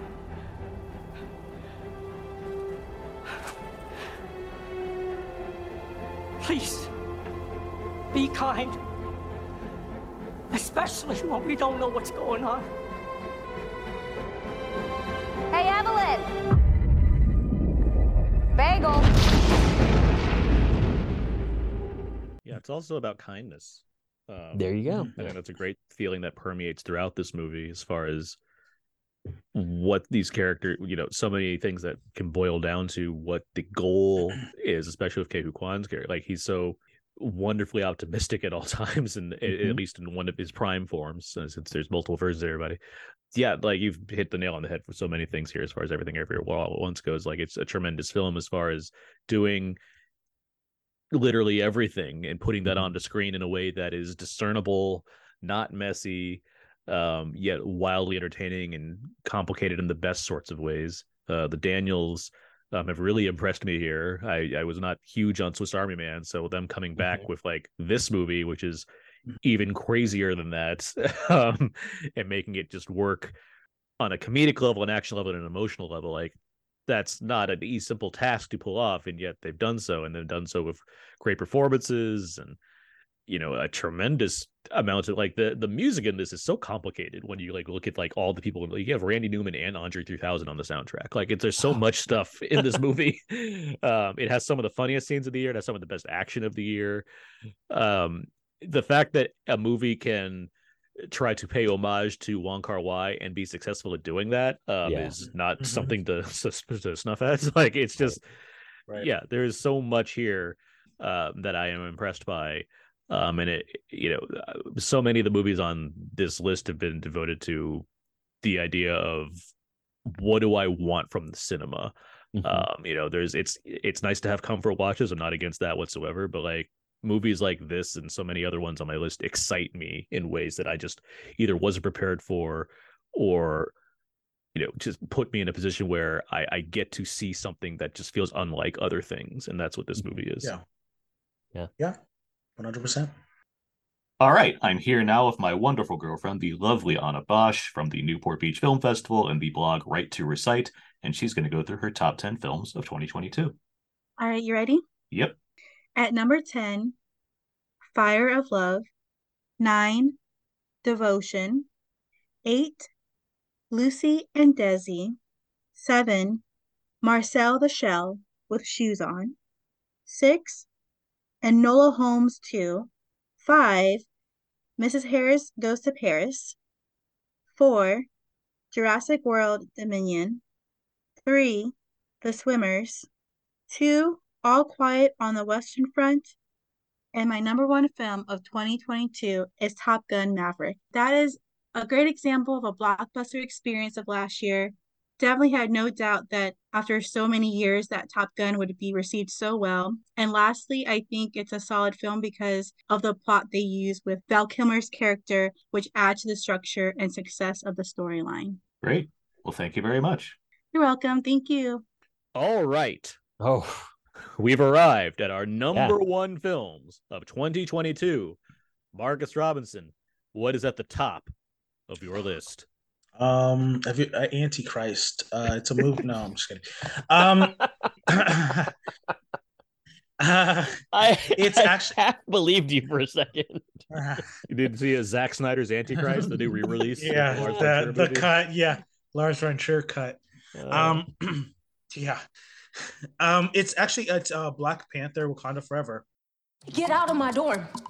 Get out. Hey, I'm warning you, do not take another step toward me. See how they teach the children to treat their guests. Put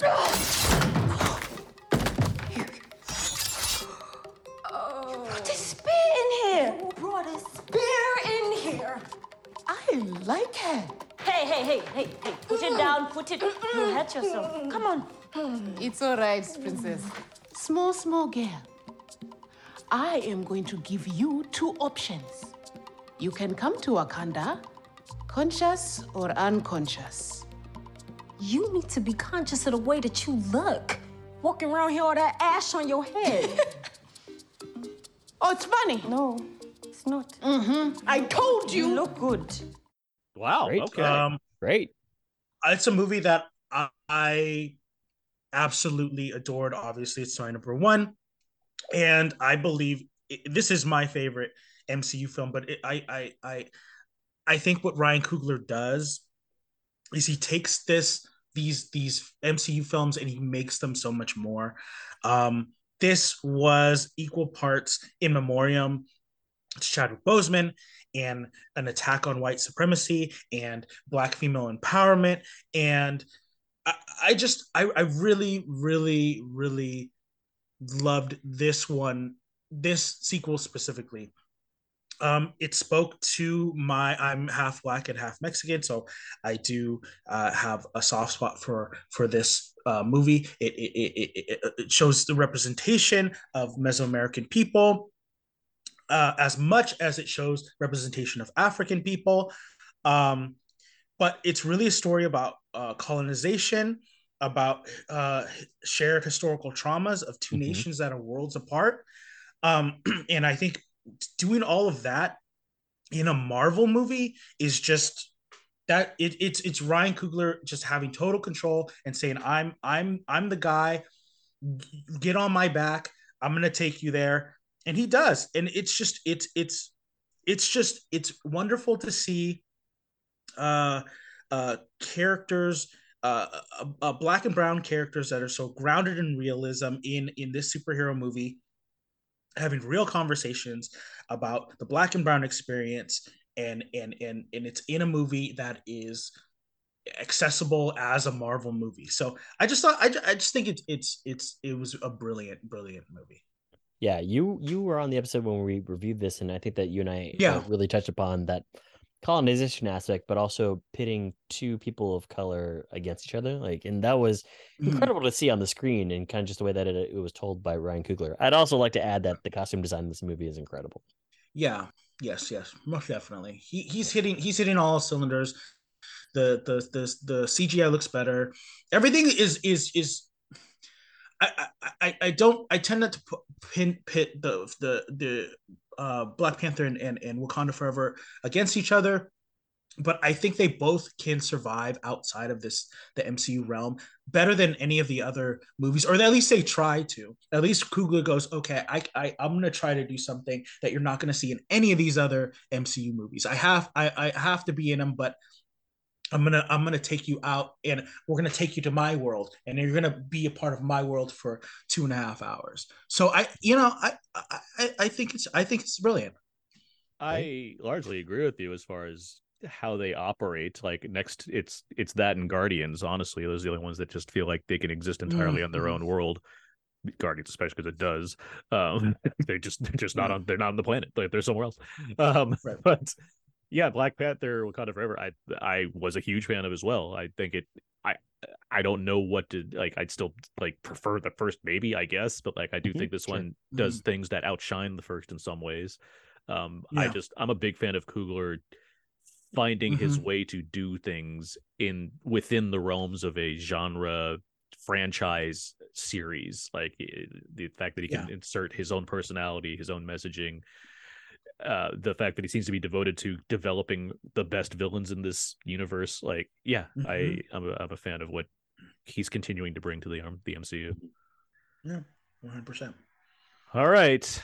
Bum bum bum ba-da-da-da-dum, dum. What is your number one? I already guessed it. My number one film of 2022 is Lyle Lyle Crush. Yes, I knew it. It is Top Gun Maverick. The Navy needs Maverick. The kid needs Maverick. That's why I fought for you. That's why you're still here.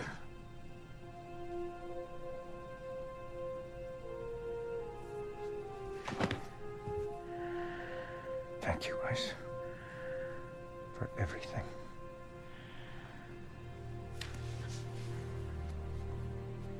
One last thing.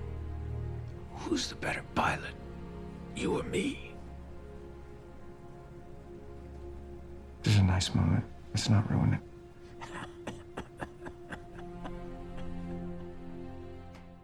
I saw this movie 3 times in theaters. One of them in regular because I was just like, I don't want to go to a packed theater.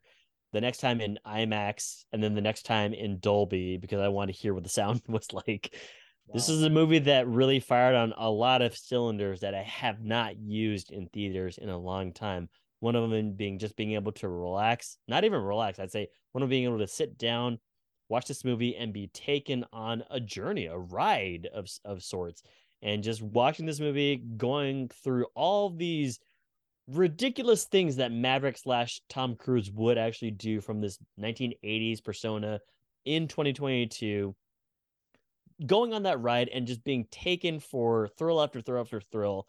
Not only that, but then reading all these articles about how Joseph Kosinski put like 16 cameras at a time in a jet, and these actors were self-directing because he couldn't give them any notes until they landed and then watched the film or the footage back.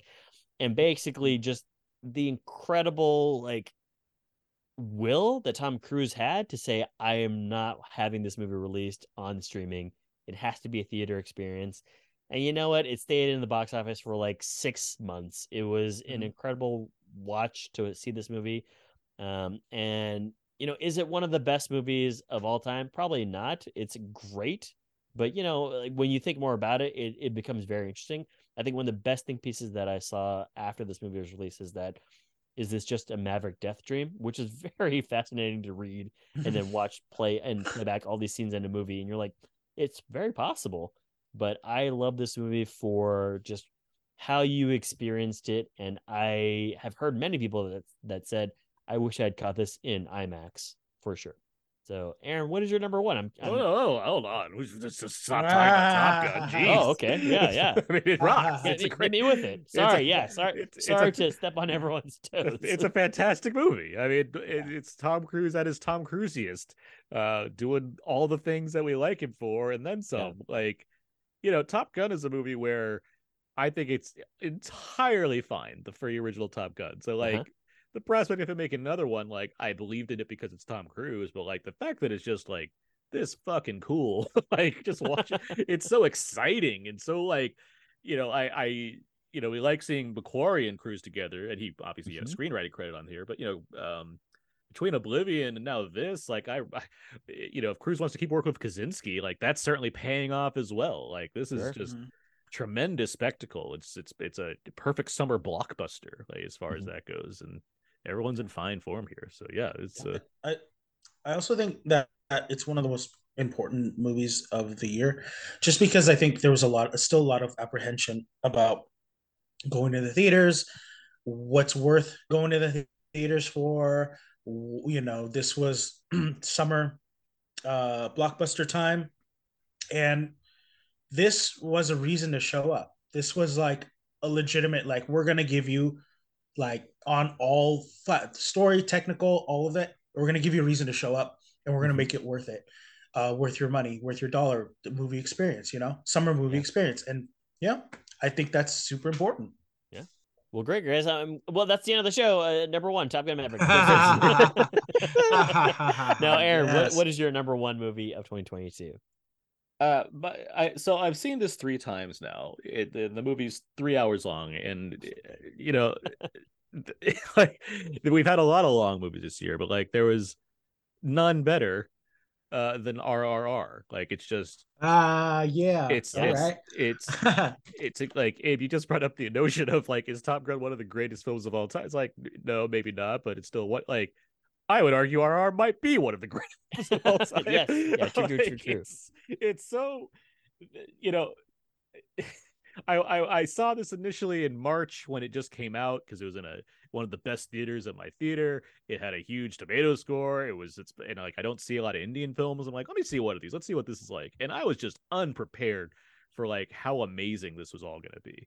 Like it is everything. It has action, drama, songs, dance, musical numbers, romance, like friendship.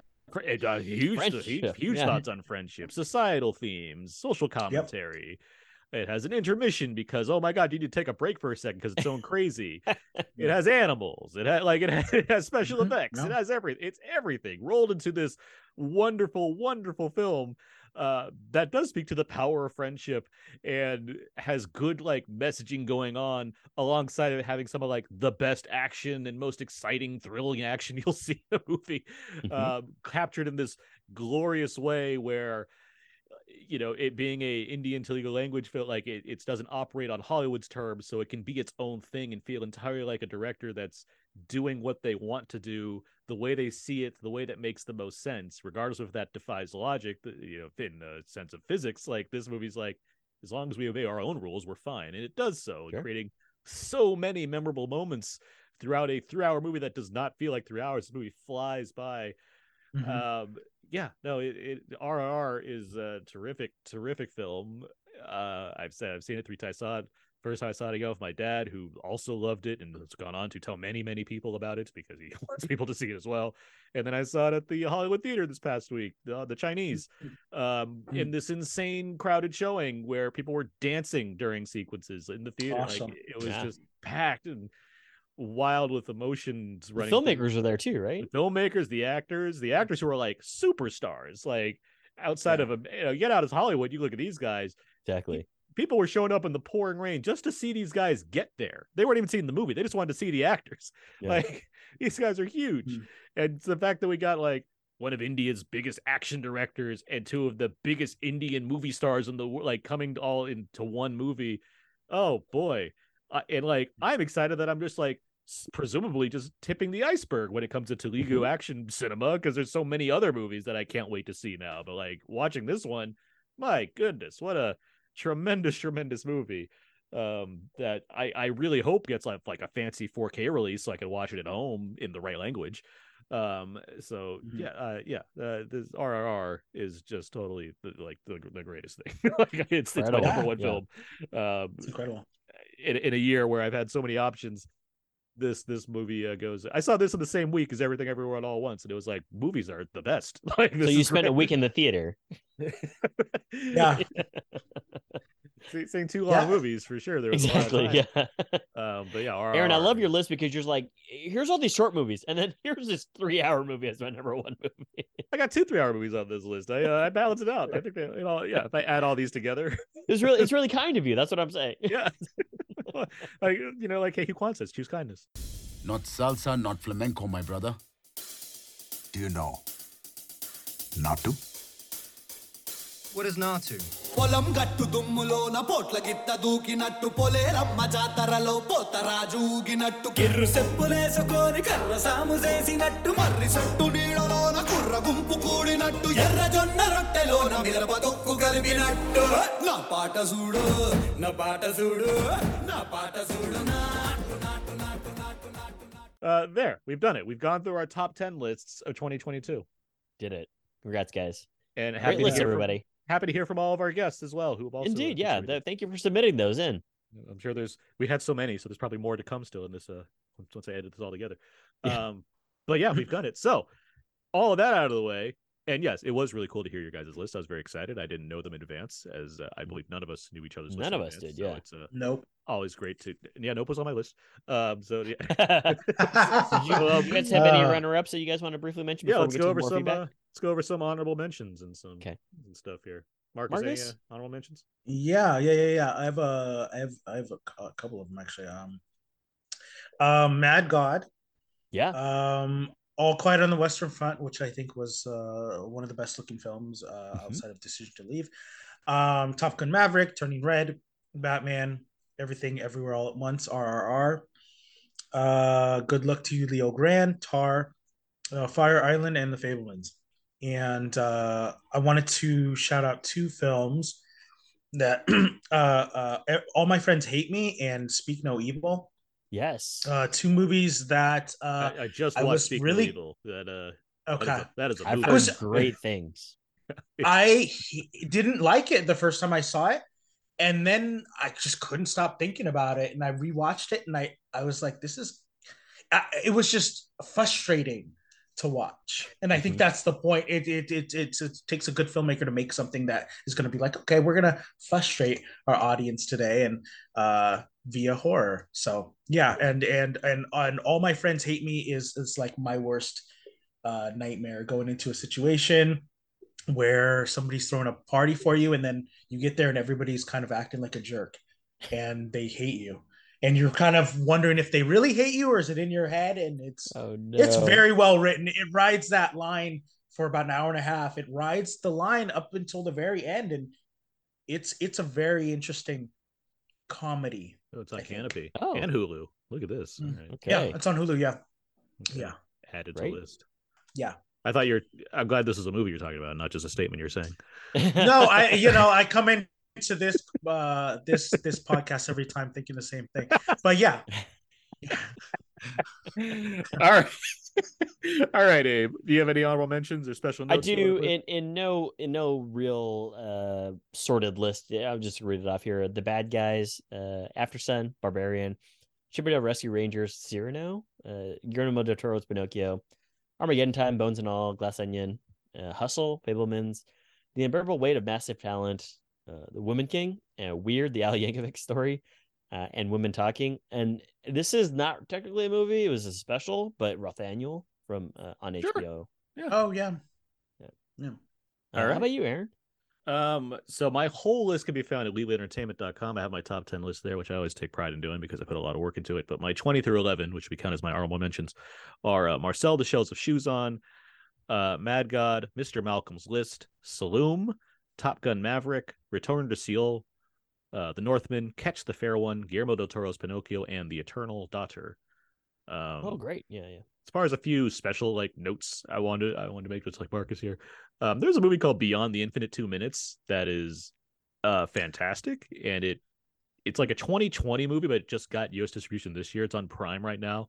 It's 70 minutes and delightful. It's a Japanese film, and I just want to shout out as much as I can without saying anything about it beyond. There's some sci-fi, I guess, in it. Just, Whoa! Like that's all I need. Oh, wow. I don't want to give away anything about it beyond it's just it's barely over an hour, and it's very uplifting, so there's no reason not to watch it.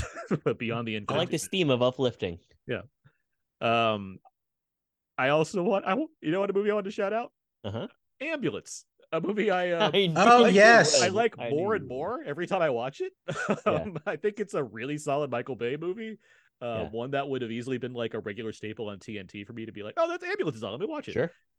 It's just like I've already liked it when I watched, but it's just grown on me more and more, and I'm really just enjoying the fact that it exists because it feels like Bay doing something. He's doing something that feels entirely like his and doesn't feel dedicated to anything else but what he wants to put on screen there, while also serving as like a pretty solid like dedicated movie to emergency workers. So it's like good for you. Yeah, I like that. That was good. Yeah. Also, Confess Fletch. That it's so Hambo? delightful. Yeah, with John Hamm. Like that movie is so much better than its terrible trailer and dump onto onto Showtime and whatever. Right. It was like it deserves an audience. So There you I'd go. like to see more of John Hambo and his Fletch. So please see it more and more so we can get. Yeah, some he's got attention. time. Yeah, exactly. Can I shout out two more movies? Sure. Please. Okay. Two movies that I recently saw. but they were from last year. Descendants on Netflix, Mhm. 2 documentaries, Yeah. and Wildcat on, is it on Amazon. Prime? I think Amazon, yeah. It might be on Amazon Prime. 2 movies that I kind of didn't know. I thought they were gonna, Descendants. I thought was just gonna be some kind of whatever about, genealogy, but it turned out to be some really interesting documentary, and it had about discovering the last found slave ship, and the thoughts of the people in the area were not all the same. Were not they? Some of them were. It really speaks to a good documentary filmmakers talking to everybody in the community. Also, Wildcat is a movie that I didn't know really anything about, but it really speaks to mental health and animals, and it's very, very effective. So yeah, that one's a hard watch. I'll just note that Descendant is my pick for best documentary of the year. It's great. I've caught up with all the ones that matter. That's how it works. The ones You that didn't watch mine? The ones that I didn't see don't matter. All right, thanks. No, I'm kidding. I've seen a lot. I caught up with a lot of docs in the past month and a half, and I'm very happy with having done that because there's a lot of great docs out there. But yeah, Descendant was the one that I certainly responded to the most. So great. Yeah, it's great. Hello, this is David Bax of Battleship Pretension, and my top 10 of 2022 is a secret only to be revealed on my own podcast. What I thought I'd do instead is very quickly count down 10 movies that I saw in 2022 that don't yet have US release dates, or in one case at least don't have a release date for a few months. So real quick, here we go. The Grab is documentarian Gabriella Cowperthwaite's nonfiction follow-up to Blackfish. Sisu, S-I-S-U, is a Finnish World War II action movie. Chevalier, this one is coming out April, I think, from Searchlight. Next up, Mary Herron of American Psycho and Charlie Says made a movie called Dollyland. Human Flowers of Flesh is a movie that makes about as much sense as its title, but don't worry about it. Piaffe, that's spelled Piaffe, is a movie about a young woman who starts to grow a horsetail. Godland is director Hlynur Pálmason's great sort of massive epics scope follow-up to A White Day. Dry Ground Burning is again massive. Another documentary, De Humani Corporis Fabrica, was shot inside hospitals in Paris and often inside the patients in the hospitals in Paris and such. And finally, Christian Mungiu's RMN, one of the best films I saw at TIFF this year. So that's my list. Thank you to Aaron and Abe for letting me do it. I went on too long. All right, bye. Okay, let's do a little bit more feedback here. Feedback. We got a couple more questions to go over real quick. First up is, what was the most surprising 2022 film for you? Chris has Mad God, Tyler has Prey, and Philip has RRR, which came out of nowhere and was a pretty amazing spectacle. There you go. The next one here is, what 2022 film do you think deserves more praise? Luke Y. Thompson, friend of the show, has Intergalactic. Yeah. Scott writes The Outfit. Tyler writes Do Revenge. Chris has Petite Maman, so I guess Chris all's forgiven. I'll give you a Christmas card this year. Jordan Grout, friend of the show, has Puss in Boots because it's the best movie ever. And Philip Hurd writes, Enola Holmes 2 was a fun sequel that improved upon the first film. I'm hopeful that they'll get more in a series. Puss in Boots got a lot of praise. Yeah. For the animation style, and I think Aaron said that the story is actually pretty good. It's a solid. Yeah, it's solid. It's a very strong animated movie in a year of a lot of strong animated films. That's true. Yeah, a lot of them on my list. Yeah. Well, let's talk about that. Let's talk about our surprises that we had this year. Marcus, were there surprises that you had? I would put. Somebody said Mad God. I would put Mad God on that list because it was something that I didn't know much about going in. And I was kind of like unblinking and not knowing what I had mentioned this on the last a podcast that I've been on in the fall, but I was like, I didn't know what I was seeing, and then it just became more relentless, and I think I like it. Mm-hmm. So yeah, that one. I was betting it was going to be in your top 10, so I was surprised. It wasn't. Yeah, I'm surprised that it wasn't it too.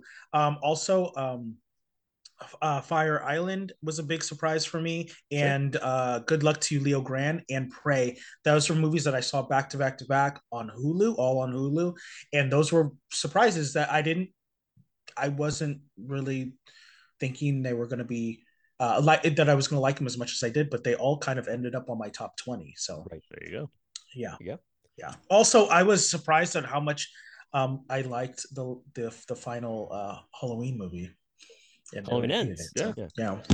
The best of those three, I would argue. I would say two. I would say that too. I think there's a lot of ideas in it. Yeah. All right, Dave, you gonna be surprised? Yeah, I took this in the opposite direction. One of them being "Don't Worry, Darling." Big surprise, just because like this is an awful movie, especially given that people were like, "Oh yeah, critically, I guess there was some buzz around it in some early festivals," and I was like, I don't even know what they were trying to do here. I mean, I knew what they were trying to do here, but this is just execution wise, it's just very poor. We do have disappointments also. Oh, we do, yeah. But these aren't really disappointments per se. It's just more surprisingly how bad it was. Okay. The other one was Morbius. This is also a very bad movie. That surprised you?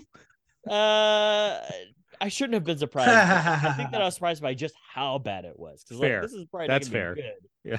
But I was like, these trailers actually look kind of interesting, especially the second trailer that they pushed out, where you actually see more of an action sequence. And I was like, you mean Morbin action sequences? I'm sorry. You mean Morbin action sequences? Morbin action sequences. And then the thing that did surprise me on a good way was the Scream movie, Scream 5, which is just called Scream. Oh, yeah. I dug the way that they talked about why it's just called Scream, and I dug the way that they executed on it, but there were actual stakes with people that you have known from the series. So yeah, there you go. How about you, Aaron? The obvious one is RRR, just because I didn't know what to expect, and it's like, oh my god, this is the best thing ever. And I already mentioned Confess Fletch, just because that had a really terrible trailer, and it's like, this is actually really fun. The Eternal Daughter. I like the Souvenir films from Joanna Hogg and Tilda Swinton, and this one being kind of like unofficial third entry to an extent. Like, I was prepared to like enjoy it, but I was like, oh, this like really got to me, just in terms of being a story about a mother and their child and what's going on. Mr. Malcolm's List. That's one where the kind of costume period drama is not like it's not a genre I dislike, but it's not one where I reach to as far as like I hope it's the best thing. So the fact that it really worked for me as being a movie based on a book that's inspired by Austen but not actually doing Jane Austen, and the fact that it makes it work as well as it does, I was very impressed by. The Sea Beast. You're not gonna surprise me by saying Netflix certainly has a lot of duds on their hands when it comes to original films. So the fact that The Sea Beast is one of the best animated movies of the year, let alone a great kaiju movie, it's great. I was very happy that Netflix delivered something wonderful, and they did that a couple times this year between that, Wendell and Wild, and Guillermo del Toro's Pinocchio. Right. Troll. Speaking of kaiju movies, I had no reason to believe that Troll would be as good as it was, but hey, Troll rocks. Let's see. And Ron Howard quietly delivered one of his best films with 13 Lives this year. Right. Yeah. I mean, it's 100%. Yep. It's the like, not only is it like just a sturdy drama that happens to have Viggo Mortensen, Colin Farrell, and Joel Edgerton, it's like really well done in the same way that other like understated yet really well accomplished Ron Howard films are. Good. I'm sorry that this was dumped onto Prime in the middle of summer, because it's a really strong movie that deserved more attention. And I was happy that Christmas Story Christmas wasn't terrible. Like This is a great point. I'm a big fan of Christmas Story, and the notion of being like Peter Billingsley's back and he's Ralphie as a grown up. I'm like, what's this gonna be? Yeah, like, and it's like, oh, this is actually pretty good. So yeah, I'm happy with all that. That's great point. That surprised me. So. Well, on the other side of things, what were some disappointments everybody had? Were there any things that you were hoping for the best or what have you, and it's like, oh, this is not great after all? Marcus, any disappointments on your hand? Okay. So I could say Texas Chainsaw, which I know is a favorite of Aaron's. But what is it now? You were the only one that commented and said it's not that bad, and I said it's horrible. It's that great praise that I give to movies sometimes. It's not, but it's not that bad. It's a movie. No, but I could say that, but my hopes were not high going into that movie. So sure, whatever. There was another movie that I had heard about called "We're All Going to the World's Fair." Oh, that I thought was completely boring. It's about online role play. Yeah. Which is stuff a lot of people do now, but it's Are you talking about Don't Worry, Darling instead? Yeah, exactly that. But it's told in the most boring way imaginable, and I just whatever. But my expectations weren't high on that one. I agree with you. Like that one, I heard a lot of good things about it, and it's like I get what we're doing here, but it's not really winning me over too much. Mm-hmm. Right. And I mean, I could say Nope too, but Nope is not a bad movie. As Aaron will tell you, over and over again. Just me. But just you, just Aaron. Only him. But for me, it's turning into one of those movies where it's more fun to talk about than it was to watch. Sure. And so whatever. That's like whatever. I guess my most disappointing movie would be EO. I didn't. A movie about a donkey. A love of animal movies. I'm surprised by this. This is what I'm saying. I went with bells on a Thursday during rain. It was raining on a Thursday to Berkeley, and already a bad sign. You had to go to Berkeley to watch it. Right? I had to go to Berkeley to watch it. Should have called me up. And I know I should have. And I went to this theater. And it was packed. And I just people screaming EO at the top of their lungs, waiting to see. They were laughing. Nothing was happening. And, so I had a couple of problems with this movie, but one was there is a way to. There's obviously animals don't have the same expressions as people. So if you flip to an animal and there's a comic sequence happening. Yeah, okay, well, donkeys and whatnot, but I've seen Babe and it works, and I've seen other, even Homeward Bound or whatever. These they work. These emotionless animals have emotions all of a sudden on screen. This one is when they turn the camera, it's a donkey, and I like donkeys. I didn't care. I didn't care about it at all. And I feel like that's on the director, that's on the editor. It's not a long movie. I think it's only an hour and a half, if that. And I was just bored the entire way through. I don't know if I was supposed to be enamored with the side, because the donkey goes through and travels along Europe and goes into these people's lives, and I didn't really care about any of those people. I just wanted it to end, and for a movie with an animal, and it's an adorable donkey, but it's no Jenny the donkey, but it's still a pretty good donkey. It's a cool donkey. I get, but just give me something. And it was why it's so disappointing is prior to this, it had been on so many people's top 10 lists. It had been number one on a couple of people's lists, and I was like, oh, here's a chance for me to see it before the end of the year. And I was just like, what is this? Sure. What am I watching? So yeah, it was the atmosphere that I was in. It was me traveling. It was all of that too. So it's not just the donkey's fault, but maybe Aaron's right about Berkeley. Maybe there's something is wrong. Something's in the air in Berkeley. Yeah, it's funny because you talk about like the kind of like your environment or what, like just like the what's going around it, and on the one hand, like Bardo, I guess I'd call it disappointment just because I generally like Inarritu, and that film didn't do much for me. But that was a film where it's very long, and I was in a small screening room, and I was very hot, and I couldn't like escape that for a long time. Like I had a jacket on and I had a sweater underneath, and the sweater, that wasn't going to do. I was hot. I was uncomfortable. Yeah. At the same time, I had the exact same experience for Everything Everywhere All at Once, and it's my second favorite movie of the year. Like I think it's fantastic. So it's like it's weird how that can. affect So you. sometimes sweaters work, sometimes they don't. That's my takeaway. Yeah. Hey, you have a disappointments on your hand? Yeah, a few disappointments here. One of them being Lightyear. I think that I don't know what I was expecting, but I was expecting maybe But not something that. better. Yeah, than what I saw. Especially given like how much backstory we have with the Toy Story franchise, but just also from Pixar, it was very strange for them to have a whiff. The other one was Pinocchio. Robert Zemeckis' Pinocchio. Because Robert Zemeckis is like this guy who likes to use technology and play with the genre. I think we talked about it. It's like it felt like an incomplete movie by the time we got to the last scene. And a step backwards for him as far as technology goes. Right. Even then, it's like I don't know what you did differently that you didn't do in some other things that were more compelling. Another disappointment was Jurassic World Domination. Dominion, thank you. When you have the three folks and you're like, oh, it's gonna bring it all together, it's like, but you do nothing with it, and it actually becomes more convoluted than maybe what I thought was gonna have happened. Not a great sign. And then lastly, it was Fantastic Beasts and the Secrets of Dumbledore, mostly just because I think that you guys started out strong with the first movie. It kind of went awry in the second movie, and now I'm just like, I don't know what you guys are doing, but I'm glad that it probably closed out in a way that could be considered closed out. But, let me give you an example of Dumbledore here.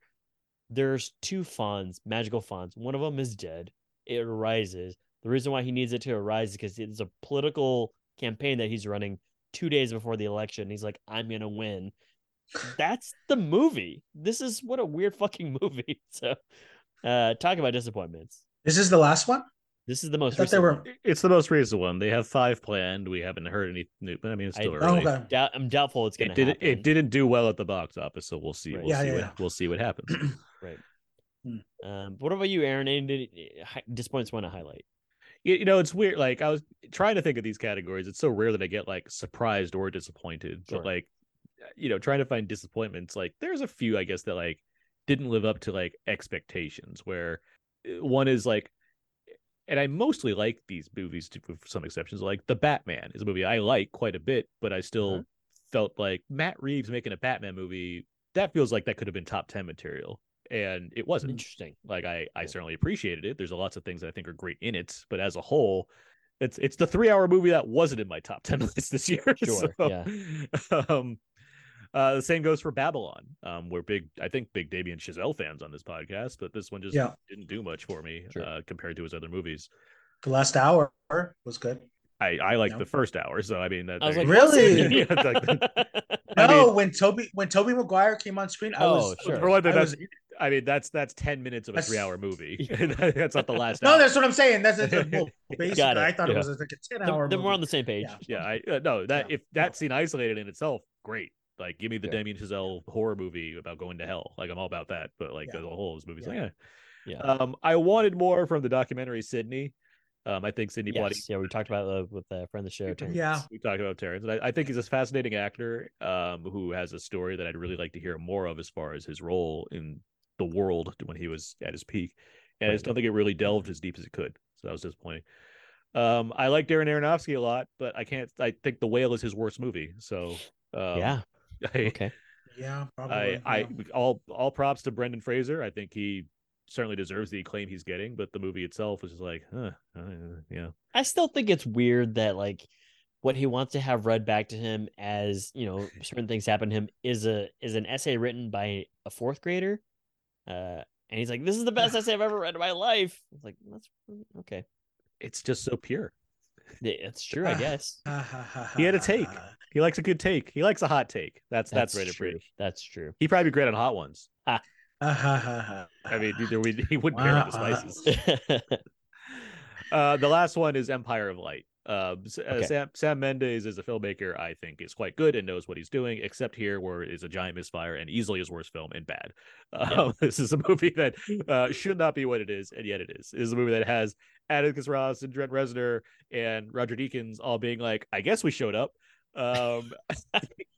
It's a movie where I really hope it's not one of those default nominations for Olivia Colman just because we like her. Right. Like, really, this? Like, there's so many other movies that are out that have great performances, cinematography, scores. We do not need to reward Sam Mendes just because he's part of the club. Got it. It's a bad movie. It's bad. Yeah, disappointing because I mean, I like him. And all those names that you mentioned about the other cast and crew. Yeah, all good names. Yeah, pretty incredible names. Yeah, so and this is just a giant misfire on his part. So he don't write another film by yourself. Is what I'm saying, Sam Mendes. Get a writer. All right, we've gone through some surprises. We've gone through some disappointments. Now that's it. We've wrapped up 2020. I don't care what the Oscars say. 2022 is over, guys. It's over. It is Dunzo. And now it is time for 2023. And that means we have more news our way. And now, Marcus, I already know that you want to see Megan the most of everything out of everything coming out, so you're done. But I still want to hear what anticipated films do you... Let me just say off the bat, this year has Scorsese, Michael Mann, Ridley Scott, David Fincher, Francis Ford Coppola, Bradley Cooper, Yorgos Lanthimos, one of your guys, Robert Rodriguez, Wes Anderson, James Wan, James Mangold, and Denis Villeneuve, all releasing new films. That's just some. There's still more. What a list. There's a lot of people delivering films this year. Yeah. Marcus, offhand, do you have any anticipated films you're looking forward to? None of those people made my list. No, I'm just kidding. No, yeah. So I have 4 actually. That just popped up. So Creed 3. Sure. Michael B. Jordan with no Sylvester Stallone. Mm-hmm. Should be interesting. Beau is Afraid. Ari Aster, because I think Ari Aster is the bee's knees. You know me. I hope it has bees in this movie. I hope so. And let's see, Mission Impossible, Dead Reckoning Part 1. All of those things. Because this is supposed to be his last 2 movies or something, right? We'll see. We'll see. And Barbie, but just because I believe there couldn't be a bigger distance between Greta Gerwig and Noah Baumbach fans and Barbie fans. So I'm just waiting for this to be like Barbie White Noise or something. And I'm there for it. You'd be surprised at the Frances Ha Barbie crossover appeal. What is this? What could this possibly be? Yes, I'm here for it. It's it's not going to be some conventional Barbie film, and everybody's going to go into that theater thinking it's going to be some Hasbro, highlighter dream, and it's going to be like freaking Squid and the Whale or something. Yes. And I'm here for it. I want to see that. Yes, so exactly. Exactly, Marcus. That's how Aaron and I basically feel about it. We're like, what is Baumbach going to add to this? So it's going to be great. So those are the 4. What about you? I'm going to be naming blockbusters, but not because I want to be, mostly just because of how good they are. Marcus, I'm going to name Hollywood Videos, so there. Yeah, there you go. Yeah, exactly. Yeah, the documentary I made. I didn't make a documentary. You made a sitcom starring the other cast members of Fresh Off the Boat. That's right. Yeah, it's called On the Boat. But no, the first one here. It's the last Hollywood Video set on a cruise ship. Triangle of Happiness is what I call it. All right. No, the first one here is Dune Part 2 for sure. I think just what I experienced in Dune Part 1, the size, the scale. It's a movie that I did not really know what I was anticipating, but then when I saw it, I was like, this is incredible. I was blown away by it. Yeah. It basically won every Academy Award except for Best Director and Best Picture. And then I will also name Spider-Man Into the Multiverse. Across the Spider-Verse. Across the Spider-Verse. Thank you. Oh, yeah. Sorry. Yeah. It was supposed to come out in 2022. They pushed it to 2023. But I love that they are centered on the Miles Morales story and not just going like, let's just make more multiverse shit. And then lastly, I will name check Guardians of the Galaxy Volume 3, mostly because of a James Gunn farewell, and I'm curious to see what he's going to do with this. And I'm curious to see if he's going to... I know he has to abide by the MCU rules and by the House of Mouse, but I'm curious if he's just going to be like, I'm going to make this movie that has a weird message in it that doesn't really vibe with the rest of this stuff. Deuces, I'll see you over at Warner Brothers /DC. I mean, no one stopped him so far, so I expected. Yeah. Look forward to it. How about you? Across the Spider-Verse, hands down, is the movie I'm most looking forward to. Sure. Like, I can't wait. There's no reason for me to expect anything less than greatness from more Miles Morales in this world, and this tone and this animation style that seems to be pushing the limits even further. You guys mentioned a lot of the ones I'm already looking forward to. Asteroid City from Wes Anderson. Yes, that we all like Wes Anderson. I'm very curious about Next Goal Wins, the new Taika Waititi film, the kind of in between blockbusters. Yeah, the Michael Fassbender. Like I like his smaller movies quite a bit, so I'm hoping for the best there. Killers of the Flower Moon, the Scorsese movie with DiCaprio and Jesse Plemons. Came out last year. Yep. Looking forward to that. Whenever Fincher's around, I'm here for it, and he's adapting a comic that I'm a big fan of called The Killer. So with Fassbender, speaking of which, so yes, please. Gareth Evans directed Godzilla and Rogue One and Monsters to a lesser extent, and he finally has a new film called True Love with John David Washington. I know nothing about it whatsoever, but I really like what Gareth Evans does with sci-fi and scale, and so I just really want to know what this is going to be. I look forward to it. Right. And there's a couple Dracula movies, Renfield being one of them that I'm looking forward to, but also there's a movie called Last of the Demeter. That's the Last Voyage of the Demeter, which is that there's that part in Dracula where Dracula has to be shipped across the sea to get to Europe, and this is a movie all about that voyage. That is fascinated by this story. Yeah, that is a detail we talked about on the commentary for Nosferatu. Yeah, and so I'm really looking forward to like what this movie is going to be that depicts that voyage. That sounds really neat to me as far as a premise for a film goes. And it's going to be hilarious. It's from the director of Troll Hunter and Scary Stories to Tell in the Dark, among other things. So, it actually might be hilarious. I'm looking forward to what that could be. And Nolan has Oppenheimer. I mean, Nolan does things that we like. So I'm looking forward to that. Including recreating a possible small nuclear explosion for film. Yeah, why not? Yeah. And John Wick 4 is coming as well, and Fast X is coming, of course. The X. It's going to give it to you. Is this the last one? Two more. Is this one and two more? Fast X plus one. So, oh my gosh! I hope that's the title. Yeah, that Mission Impossible just wrapping things up with two parters. That's right. That's what we got. And I hope Shyamalan pulls something off here from Knock at the Cabin. I'm looking for Yeah, I hope so too. I mean, I like the continued presence of Batista just doing stuff. So yeah, I'm all about that. So yeah, I'm a huge fan. So yeah, plenty of movies coming along. For sure. We have some listener feedback as well. Chris goes as far as anticipated films. Too many to choose, but Dune Part 2, also Evil Dead Rise, obviously Cocaine Bear, Project Wolf, Hunter, John Wick 4, and Fast X. And Philip has Makoto Shinkai's Suzumi. This is the director of Your Name and Weathering with You? Yeah, Weathering with You. Yeah, so this is their latest animated anime feature, Suzumi. So yeah, plenty of things coming down the pipeline. With all of that being said, I think we've done it, guys. I think we've wrapped up the top 10 films of 2022, as well as what to look forward to in 2023. Yeah. You can find all my other work at my personal blog, thecodeofzeke.com. Everything I do ends over there. I write for We Live Entertainment and Wise to Blue for movie reviews, Blue reviews, Criterion reviews, and I'm on Twitter, AaronsPS4. Abe? You can find more stuff over my Instagram, abe.mua, and twitter.com/walrusmoose. #we did it. Marcus Robinson, where can people find more of your work? Moviesmarcus.com, moviesmarcus1 on Instagram, and moviesmarcus on Twitter, on Elon's Twitter. That's another documentary coming soon. Twitter. You can find all the other being made right now. You can find all the other episodes of Out and Out There and Today on iTunes, Audioboom, Spotify, and Stitcher. SoundCloud, Podomatic, and HHability. Feel free to email us at outnoutpodcast@gmail.com. Or write on our physical wall, facebook.com/outnoutpodcast, or you can tweet at us at twitter.com/outnout_podcast.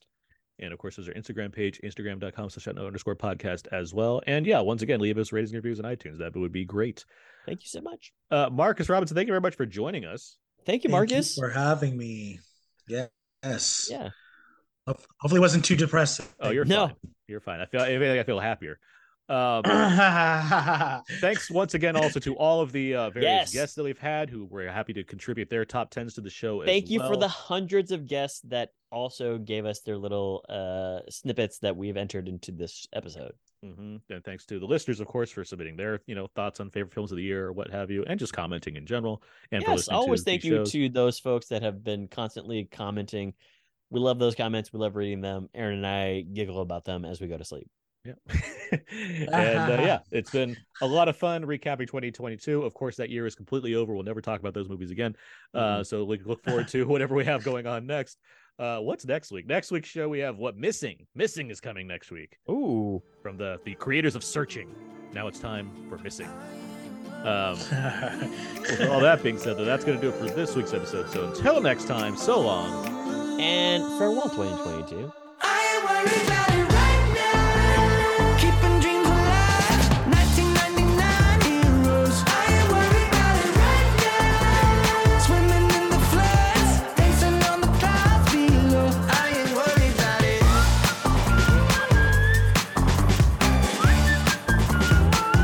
I ain't worried about it.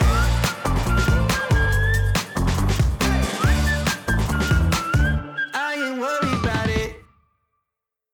Thanks, guys, for listening, and keep on listening to the boys. That's stupid. Delete that.